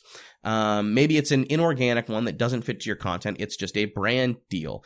You find an online company that's doing sunglass sales and you make a deal with them. You'll be our featured advertiser for 2 months. You give me a referral code. Any sale that you get from my referral code or my referral page, I make 5%. Right. Something like that. Dollar Shave Clubs does it. Audible does it. I would love for something like that. Yeah, but there's lower tier ones of those. There's men's ring companies. There's shitty jewelry shops. There's Shopify pages. There's any small micro brand, someone drop shipping. Like, there's a lot of ways that they're trying to move product, and you can make money if you are making them money. And that's affiliate marketing. Affiliate marketing is an entire world of money. I hate it a lot, but it sometimes really works. And if you're giving me valuable content, right? Or you make your own content that becomes the product, or you make a product, that's how you can sort of monetize being an influencer. A lot of influencers also trade their time for space. So, like, I'm an influencer, I have so many followers, give me 36 shirts for free and I'll sell them and it'll expose your brand. Or let me take photos at your resort, I'll stay there for a day. Sometimes that doesn't work. I've seen influencers with millions of users fail to sell 36 t-shirts, but I've seen coffee cup sales generated by an influencer. Because I literally had it work. I've seen a lot that work and don't work. I've seen some places that are firmly against it. I've seen some people that try and rework it to a referral deal. Some influencers don't get the business and they're saying, I want X, Y, and Z, and I will get you whatever. If you build into the deal that you don't get anything unless they get anything, then you have a higher chance of getting the deal with a lower level brand because you're outlining how they're going to do it, or you're finding brands that already do it. Yeah. And so there's a whole market of that, and there's chat rooms for it. There's subreddits for it. There's mastermind groups. Mastermind groups are a great way to build an audience because there's a concept called 1,000 true fans. I don't need millions of fans to get rich. I only need 1,000 people to give me $100. Then I'm rich. So at that point, you have 1,000 true fans. So you need to generate the 1,000 true fans. So you're not really looking at getting a mass of users. You're trying to monetize the users that you can get. So you build an influencer group or a Facebook group, a mastermind group on any topic that you think is centered on what you do, and you get them to engage. You invite people to it. You say it's a closed group. They get something for going there. Maybe it's a free course or a free ebook. You get them into that platform. They can discuss the idea. They have touch time with you. You can do AMAs. If you're enough of an authority in, say, the marketing space, you can say, make a post. I have 20 minutes. Tell me your small business concerns and I will help you. And I can answer questions for 20 minutes. That just just generated content for the group, meaning that you can go to that group and you can learn things on that topic. So you can building the community while building the content. And while you do this, you can monetize by selling ancillary products or just finding some way to monetize those fans. And there's nothing, and I should say too, there's nothing wrong if with you're selling monetizing a passion project. If you're I feel like giving something real. I feel like people sometimes think you're not being authentic if you, and it's like, for me, like, I want to make money to put back into this. Yeah. Like, and yes, it would be amazing if it got successful enough to where it would be disposable income or it would be additional income for me. But like, I want to get a DSLR camera. I want to get a Zoom recorder. Like, there's all these things I want to get. That shit ain't cheap. Yeah. If you want to make quality content, it's not cheap. No. And let's just also, like, really enjoy the fact that, you know, honesty is important. If you can fake that, you can fake anything. And that's partially what authenticity is. Manufactured authenticity, anytime you watch a YouTube video and they're like, shout out to Beard Army, smash the like button, hit the notification, leave a comment. Like, that is manufactured authenticity. You're creating an in-group, out-group theory when you give the name to your fans of Beard Army. You are then making them look and believe into that. You've increased the chance that they'll buy merch to identify with their in-group more. They will now push the in-group motive to more people in the out-group. You've told them to take a few small actions and you've given a benefit to them, but you've also shown there's a benefit for you, but you've asked them to engage. If I ask you to engage in any way, that might feel good. That might feel genuine. If I go to the comments and reply to your comments, I'm again giving you more incentive to give me comments because I actually engage. I'm a YouTube influencer that you can get a hold of in a certain space for a certain length of time. That drives quicker comments because I only comment back on new videos, meaning that you want to get there early and often, which means you want a notification. So you now have a notification so you can be the first to comment, so I'll reply to you. Because people love being the first to comment. Yes, but sometimes it's a bragging point, but sometimes it's like they'll type first. Sometimes they get there just to ask the influencer a question with a greater % chance that you respond. It's like responding to a celebrity's tweet as soon as they post it. You have way better chance. And sometimes I bank on being funny. Funny is hard. I'm followed by Kim.com, a New Zealand billionaire or millionaire that is big in the tech world, who is currently in a huge legal battle with the U.S. government. At one point, he only followed 5,000 people. Now he follows something in the 20,000 range, I think. But when he only followed 5,000 people, I was one of them. Wow. Because I made Kim.com laugh. Yeah. What did you say? I have no clue. This was years back, but it actually came up 2 years later in an interview. Really? I was in a job interview and I had connected with one of the guys that was interviewing me and one of the women that was interviewing me. And the guy sent me an email to say, hey, I have to ask you a question. It has nothing to do with the job interview. I was like, sure. And he goes, how did you get Kim.com to follow you? And I was like, oh, I made him laugh. That's all I did. I've gotten a tweet back from Ice-T. I got a tweet back from Ice-T. Like, Ice-T thought it was funny that I said something. And, like, I remember it's such a great feeling. I was in bed with someone, and they were like, oh, how was your day? And we talked, and we were just about to go to bed. I was like, oh, yeah, Ice-T tweeted me back. And she was just like, how did you not lead with that? How is that not the opener of your day? And I was like, fair, I guess. Yeah, sure. It feels so good. But that's, again, that's manufactured authenticity. Even if it's authentic, you're replying back. You're making authenticity. You're making it feel real. You're making it feel like there's a connection. You're strengthening the bond. And that is part of influencer marketing. And some people build it to be influencers, and some people are just influencers. If you watch Entourage from like 2007, 2006, Vince gets his party sponsored by Turtle goes and gets Vince's party sponsored by like Sky Vodka and all these brands to get a ridiculous party. And he has to take like a photo with a Sky Vodka bottle at his birthday cake when the candles are still lit before he blows them out. And that's a traded shot. That's influencer marketing back in 2007. That is what that was. Exactly. Yeah. And we have always done this. And it's just now that regular people can become an influencer by virtue of being an influencer. Yeah. You used to have to be important. Not necessarily. There were some people that were just tastemakers.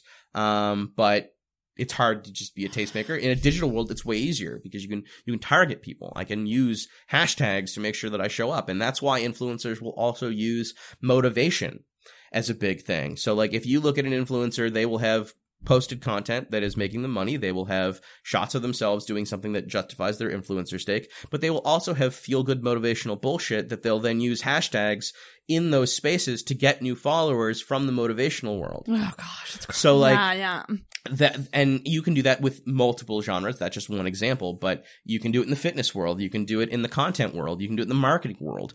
You can do it in a bunch of different worlds. Just control the hashtags, make the content relevant. And so by expanding the brand of what you do, you can sometimes bleed into other areas. And as long as it's true to your core message, you can get away with it. And so that's a big part of influencer marketing that most people don't know. And I really didn't think I talked this much about work. I love it. By the way, this hasn't been my job in years. Yeah. Really years. I know. Well, it's interesting what you're saying though, because recently, and specifically, and I mean, YouTubers, I guess, are influencers in a way, but, recently a famous gamer YouTuber committed suicide, and he uploaded an 8-minute video before he did. Yeah. Talking about how much social media got to him and apologizing and all this. And it's just insane to me how stressed out and depressed YouTubers are, because it's such a hard, I think it would be a hard thing to do, to constantly be on, constantly creating things, constantly go. And the mental health that must go into that. Whew. Yeah. And how often do you record a week? Whew. Well, I mean, I should be recording once or twice But let's a be honest here. Like, there's stress in anything you're doing.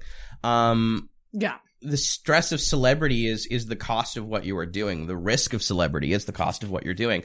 I don't do a lot of personal branding things, for myself. I know how it works, and I'm decent at it. I can tell you how to build a personal brand, and I can show you the tools to do it. I worked in a business where my partner wanted me to become more of a personal brand, and I said no. Like I branding don't, yourself? Like I don't really like being a concept of an influencer. I've never really liked the idea. I never wanted to put my own personal branding out there other than content as related to what I thought. But beyond that, I didn't really care. And I don't think you should, and I think people do, and that's fine. They make money from it. But I have no interest in it. Also, like, my life isn't that great. Like, I've been an idiot sometimes. Like, the last thing I want is to become an influencer. Like, let's be real here. We all have skeletons in our closet. The bigger a brand you get, the bigger the risk of your life being destroyed by something that you did. And that's a cost of you having done the thing. Yeah, absolutely. But also, the internet has a long memory lately. And they're going back to like 2006, 2007 and finding tweets from current artists and then getting mad. It's like, you realize those people aren't even alive anymore. Yeah. Like, those people, they're dead, effectively. They are a completely different person. It has been years. They have, like, go back and watch Eddie Murphy's Raw. I think it's the Raw special, where he says faggot, like, 20 times in the opener, or like just ridiculous times. And it's so denigrating. And it's like, yeah, this is horrible. But do you think he would say that today? Do you think he even believes it today? They're completely, Liam Neeson got in trouble for, admitting to having a racist thought. Right. Like, one of his friends got hurt by a black guy. He, like, had this thought in his head he was going to do something about it. If like, and he was like genuinely in an interview. He's like, I was racist. I realized I was being racist. And he's like, and that's wrong. Yes, that's a powerful story. You have just said that you can come back from racism, and that racism is a wrong thought, and that you need to work on it, and you need to be a better person. That's a great story. People got mad at him for having had a racist thought. Fuck you. Yeah, this is the fucking day and age that we're in right now, and it's people insane. got mad at Good Robot. Oh, yeah, fuck that. What the fuck? Yeah, what is going on Good Robot with is the most liberal bar I've ever fucking been to, and I like that it exists in the community. Yeah. And you want to get mad at them because one bad thing happens? You can't have one strike in this world? Fuck they you. Didn't do anything wrong, though. They did nothing wrong. They did nothing understand wrong. The situation. And it's like, even if they did do something wrong, you're going to get mad at a business for one thing. I know, it's ridiculous. Ignore a whole track record, take nothing of context.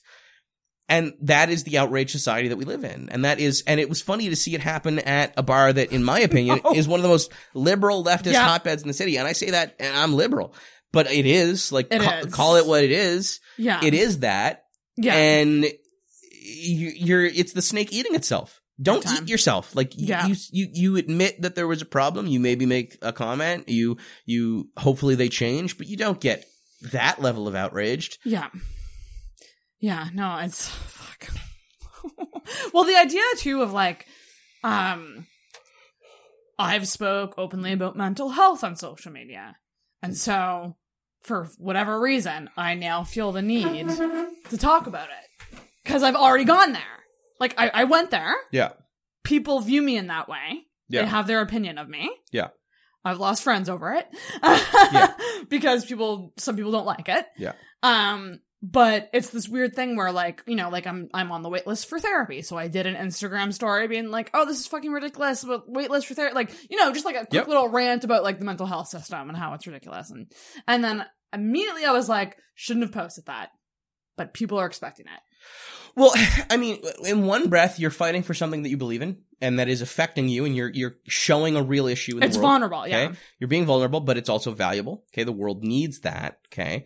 But at the same breath, just because you did it once doesn't mean you owe the world that content. Yes. Right? You don't owe yourself that exposure. Like, and I have to keep telling myself that because I think that that's something that I struggle with.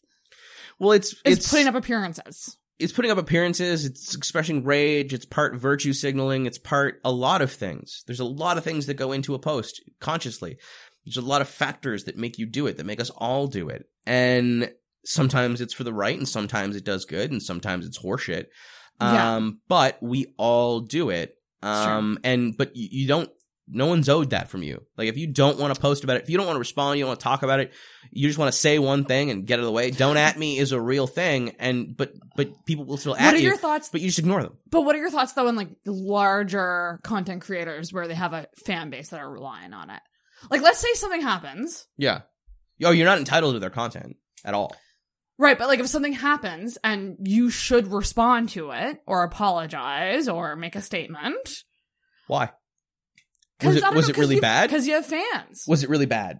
I mean, am I apologizing to apologize, or am I apologizing because because I want to feel better, or am I apologizing because I feel true remorse? That's what's important in an apology. Yeah, that's true. You can apologize for something because you want to feel better about it. You can apologize because it's expected. You can apologize because you felt like it was deserved. Sometimes it's providing clarity to fans. Sometimes, yeah, absolutely. But you don't owe them that. Yeah, and that's something I think I have You owe them that if what you did was bad. Yeah, that's true. You owe atonement for what you did. Yeah. Obviously, everyone does. Yeah, and I felt really fucking bad last weekend when I was like not doing anything, and then I had a friend literally say that to me. You don't owe anyone anything. For what you're doing right now, you do not owe. No one pays you for this. Even if they did, you don't owe anyone. Like, yeah. Like if anyone gets paid and wants to say no, do it. Yeah. Say no. Do it. Yeah. There's repercussions. It can be also very liberating to say no to things. Saying no is huge. It's great. It feels so great. I've been in startup so long and in business so long that at least once a month, twice a month, someone comes to me with an idea or they're talking to me and they get excited about something I said or something they said and they're like, we should do that. And I say no. Yeah. I don't owe you my business expertise. I don't owe you mentorship. I don't owe you anything. And I don't owe you my assistance. And I don't owe you doing that project. I'm going to say no because there's other things in my life right now that matter to me more than what you just asked me to do. But was this just like, was this in a work situation? No, this happens independently. This is because I've been in entrepreneurship. People come to me with an expectation of like, isn't this a great idea? Can't you help me? How about we do it together? Or they'll try and build a project with me. And I have to say no. Right. For my own sanity. But like there is an expectation sometimes that you say yes, and people will want you to do things. Like I know that people view mentorship as critically important right now for young men and young women, and to be mentored by someone safely in tech. And I've been asked if I would mentor people, and I've done it in the past. I don't do it anymore, and it has nothing to do with any other factor other than I don't have the fucking time, and it's hard. And you've chosen to scale down your life a bit. Oh, hugely. And I had to. I wanted to lose weight. I wanted to change my lifestyle. I wanted to change how stressed I was. I wanted to change my dependence on caffeine. I wanted to change... Did you just cut down on the caffeine? No, God, no. But I wanted to. Yeah. We're drinking coffee right now. Yeah. I already finished mine because I love coffee. I drink like 8 espresso a day. Yeah. Yeah, I realized the other day that the reason I might be crashing after work and napping for 3 hours is the fucking all the Red Bull I drink throughout the day. Yep, it is. You can't make these shows your today. Your sister is the one who told me, by the way. You can't make these shows today. But if you go back and watch Secret Eaters, from the BBC, and if you watch, Super Size versus Super Skinny, which is a show on the BBC. These were reality TV shows on like how people eat more than they think, and how a fat person and a super skinny person would be put together, and they'd switch diets to see how bad their diet was when someone else was exposed to it. Complete trash television, but it also worked in a couple of narratives of like, here's a super skinny person. They look and they sometimes looked very attractive. And you're like, yeah, they eat a dangerously low amount of calories and they supplement their energy with caffeine, nicotine, all of the unhealthy things. And it's a great way to lose weight. If you want to learn how to lose weight the unhealthy way, if it's not healthy, but you can use it. Yeah. But it also educates you a lot of the things that you're doing bad. We don't really make media that makes people feel bad anymore or feel judged anymore because you're not really allowed to do it. Like I say, you can't make those shows today. I don't really think you could. No. At all. I don't think you can make Biggest Loser without pissing somebody off. Health at every size is a lie and it's bullshit. Yeah. I'm totally okay with body positivity. If you are like 300 pounds, you're still awesome. You're still worth it. You still have to love yourself. But there's also nothing wrong with being like, I'd rather be 250. I'd rather be 200. I don't like my love handles. I don't like... It's like body positivity. Like there's this other side of it where people feel bad about not liking their body. Yeah. And like skinny, like thin privilege, the concept of thin privilege, like go fuck yourself, you absolute twits. Yeah. Like that person has maybe a choice in their weight. Maybe not. Maybe you don't. Maybe you do. I don't know. There's genetics, there's diet, there's... Sounds like that train's right here. Yeah. It's never really been that loud. Hopefully no one's on the track. But you should still, like, love yourself. Like, absolutely. Yeah, 100%. Like, when I was 240, 250 pounds, I still loved who I was. I just also realized that it was, you know, life is like a box of chocolates. Mm-hmm. It's shorter if you're fat. It lasts way less if you're fat. How many fucking 90-year-old 300-pounders do you see walking around? You see none. Yeah. And there's a reason for that. And I didn't want to be that guy anymore, so I lost the weight. But I loved myself the whole way through. I was worth it the whole way through. That's so important, is to love yourself at any size. But to also accept the fact that it's okay to also have an issue. Yeah. Like, body positivity is not just for big people. It's for, you know, amputees, everyone. disabled people, regular people, like anything you have wrong with yourself. Feel good about who you are and know that it's still going to be probably someone's thing and they're going to be cool with it. They're going to love it and they're going to think it's great. It's going to be your thing. You love it. But yeah, accept that there's limitations to it all. Like, fuck and Hayes. Confidence is a fucking journey. Health at every size is the stupidest thing I've ever seen. Yeah, no, it's when a community goes toxic and starts. It's anti-vax for fat people. Yeah, it's anti-vax for fat people, and I don't like anti-vax. I don't like I love the fact that Nike made the big girl model mannequin. I think that's great because you know what, big people do work out. I have workout clothing when I was 250 pounds, and there is no mannequin for that. But I don't like fat models.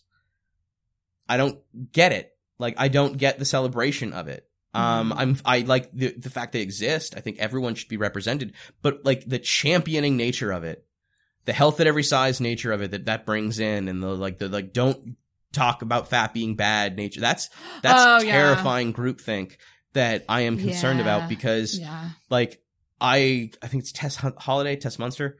Like, I'm super glad she has a career. I'm super glad there's representation at that size. I'm super glad about all those things, but please do not champion that. Yeah, that is dangerous. That's fair. It is. And I'm not saying we should champion super skinny either. Fuck. No. But I am saying that, like, you need to recognize that there's downsides and you have to talk about them and you have to be okay about that. Yeah. But yeah, representation is the fucking best. Like, I love that big girl fucking, that's a thick mannequin. It's a thick mannequin. 2 C's. 2 C's! And that's great. Because we all work out. We all should work out. We should all feel encouraged. We should all feel represented in that. That's true. I say as a white guy. Sorry. Did losing the weight for you make you more confident? I don't know yet. I think things get easier. I was just curious. I think things get easier when you're pretty. Confidence is such an interesting thing where I've always thought so much of my confidence comes from how I look. And I started realizing, like, oh my god, there's so much that goes into it. Confidence, so much that goes into it. Confidence is a complex beast. Okay, so it complex. Is your height, your weight, your intelligence, your job, all the factors that make you. Your damage and your positivity too. I feel good about some of my damage. There's things I can handle. There's a lot that goes into it, but there's a few things that make you more confident. I will also say that the world is easier if you're pretty. Yeah, it is. It just is. It is. People will talk to you. People will smile more. Good-looking people make more money. Tall people make more money. Like, there is a direct correlation to those things. And if you want those advantages, some people are blessed with them. Some people are not. Some people work for it. Some people work for it. Yeah, exactly. There's a reason you contour. Come at me. Come at me. Also a great title. Don't think you're buff because you're wearing contour, but I'm still going to appreciate... Contour makes you look skinnier. Yeah. I used to subscribe to a makeup enthusiast subreddit, so I would know what women were trying to achieve with their makeup, so I could compliment the feature, not the makeup. Because I'm a sociopath. No, you're just, what's the word? Thoughtful? I think it's thoughtful. I want to know why you worked so hard and what it did. And if it did it, good job.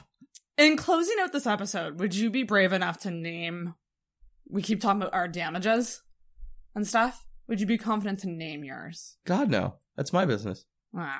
None? None.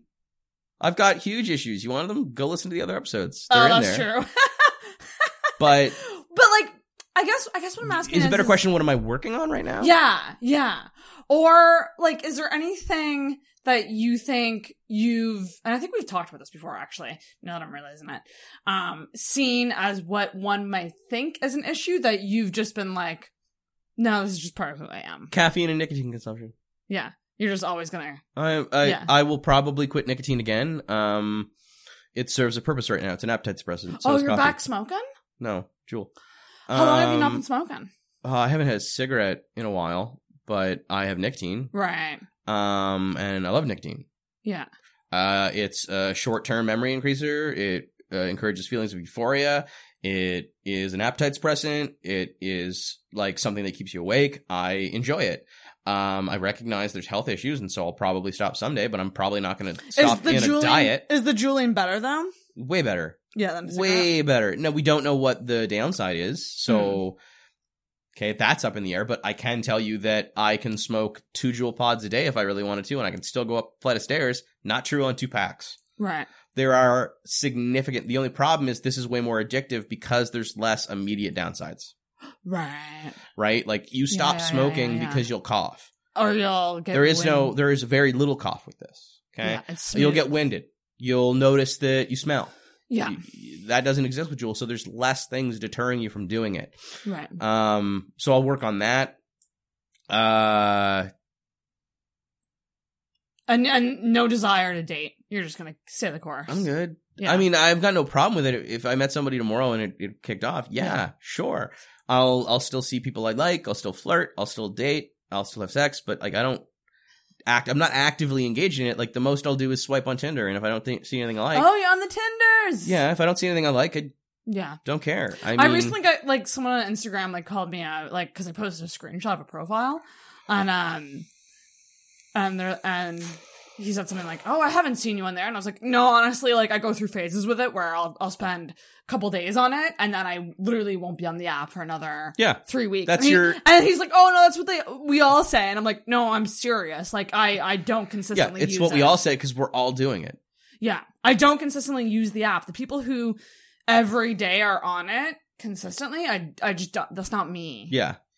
It's not my priority. It also it has created a culture of foodie calls, the new foodie call. Oh, girls going on dates for free meals. Yeah, that's when a guy did it, he got jail time. There's more to that story, but fuck you. But yeah, like there are girls that like I've known girls that have guys marked in their phone as free dinner. Oh yeah, and it's like we all do it. But isn't it more likely now with dating, and I don't know because I don't date a lot, but isn't it more likely now that people split bills? Isn't that more of a norm now? Or is that not really? I don't really know. When the fuck was the last date I went on? I pay always. Yeah. That's how I was raised, and also I have money. I pay always. So do you know when you're the free meal or when you're the... Do I know? Yeah. Yeah, I don't go to the fucking date. Good, yeah. That's good. Yeah. Like that's also like that goes to like friend zone shit too. Like there's a lot of guys that are bitching about that, and it's like, yeah, but like it's not really a date. But then again, there's a lot of girls that know that the guy is thinking it's a date and still doesn't do anything to change the pattern, right? Like the guy thinks. You know what's a simple solution to this? Clarify if it's a date or not. Like literally ask. Yeah. But also, like, But people, we're free to we ask. don't like that. Yeah. People don't like, the same is like, yeah, consent is amazing, but like, nothing kills a mood more than can I kiss you? Yeah, no, it's true. And it's like, and that's coming from all the girls I know that have said that to me. It's like, I have asked that, and they're like, it kind of ruins the mood. And I'm just like, yes, it does. Thank you. But yes, sometimes for certain acts, absolutely you need it. But like, there is a line to which we want things unspoken and a line which we want them completely spoken. Yeah. And we all do our job to blur that. Yeah. But like, no, not right now. I'm mostly fine with myself. Good. I'm not doing anything stupid that I shouldn't do. Like, I'm not drinking. I'm not.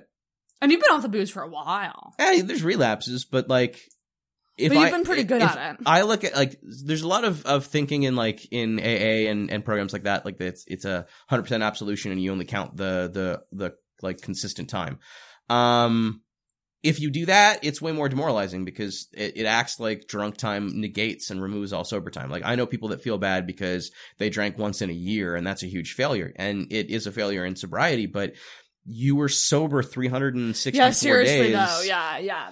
As long For as you real. didn't do anything horrible, you kind of get a pass from me. And it's like, I think you should count Yeah. like all of it. Yeah, we're like, but people yeah, are no. way too hard on themselves. If you do the math, like, I've been sober for a very long time now. Good on ya. There have been absolute relapses. There have been shitty things done, but Yeah. generally speaking, that's apparently everyone I know, because it's funny because you think no one does it this bad. And then you actually talk to all your friends and yeah, your friends are shitty. Your friends Yeah. have all done something horrible. Oh yeah, we're all Let that terrible. sink in. We're all Everyone's terrible. horrible. We're Some all- people are more horrible than others, Yeah, but everybody Most- knows someone that probably shouldn't be drinking anymore. it's true. Yeah.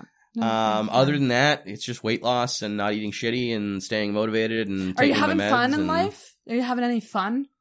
I love what I do. I love my life. Yeah, that's good. I deal with awesome clients that I love. I make a good pay. I get to work out when I want. I watch what I want. I see friends when I want. I go out to dinner with people when I want. I don't have anyone particularly held up special other than others, but that doesn't really matter to me because there's just a lot going on that's fun. I will never agree with the whole like philosophy of guys going their own way, like MGTOW or whatever on the internet, or any of that where it's like, oh, women are bad, we don't date them, it's horrible, male isolation. It's like, no, that's not what this is. I just don't care right now. Yeah. Like, someone made a comment to me the other day, I hope you're not an incel. And I was just like, it's really hard to be an incel when you love people. Like, all people. Like, I don't Yeah. care if you're male, female, you're going to be great. Let's hang out. Let's go have dinner. Let's go get a coffee. Let's do whatever fun activity there is. I'm not going to isolate people out of my life because they have a gender or they're different from me or they're the same Yeah. as me. Like, that's stupid. But I will admit that for certain categories, I'm just not looking, and there's like application box isn't open. The application box exists, and if you can talk me into it, sure. But Or if it seems like a truly good fit. Mm-hmm. But for now, it's like I'm not looking for it. My life's fucking awesome. Fuck yeah, man. Dang. Bye, folks. That's a good note to end it on. Thank you so much, Finley, for coming on. I really super appreciate it because I was kind of in the shitter this weekend for an episode, and It's all good. and you wanted to do one anyway. We were going to eventually, so I'm glad it happened. And Yeah. it's always nice catching up with you. You This too, bud. how many have we counted? How Like many 6 or episodes? 7. Jesus Christ! Yeah. I honestly think you you're should a take the regular. really long ones and you should cut them into 2 and use them as placeholder episodes. Oh, I could probably do that. Maybe. Excess content. We'll see. Yeah. Ways to always looking out for me. Yeah.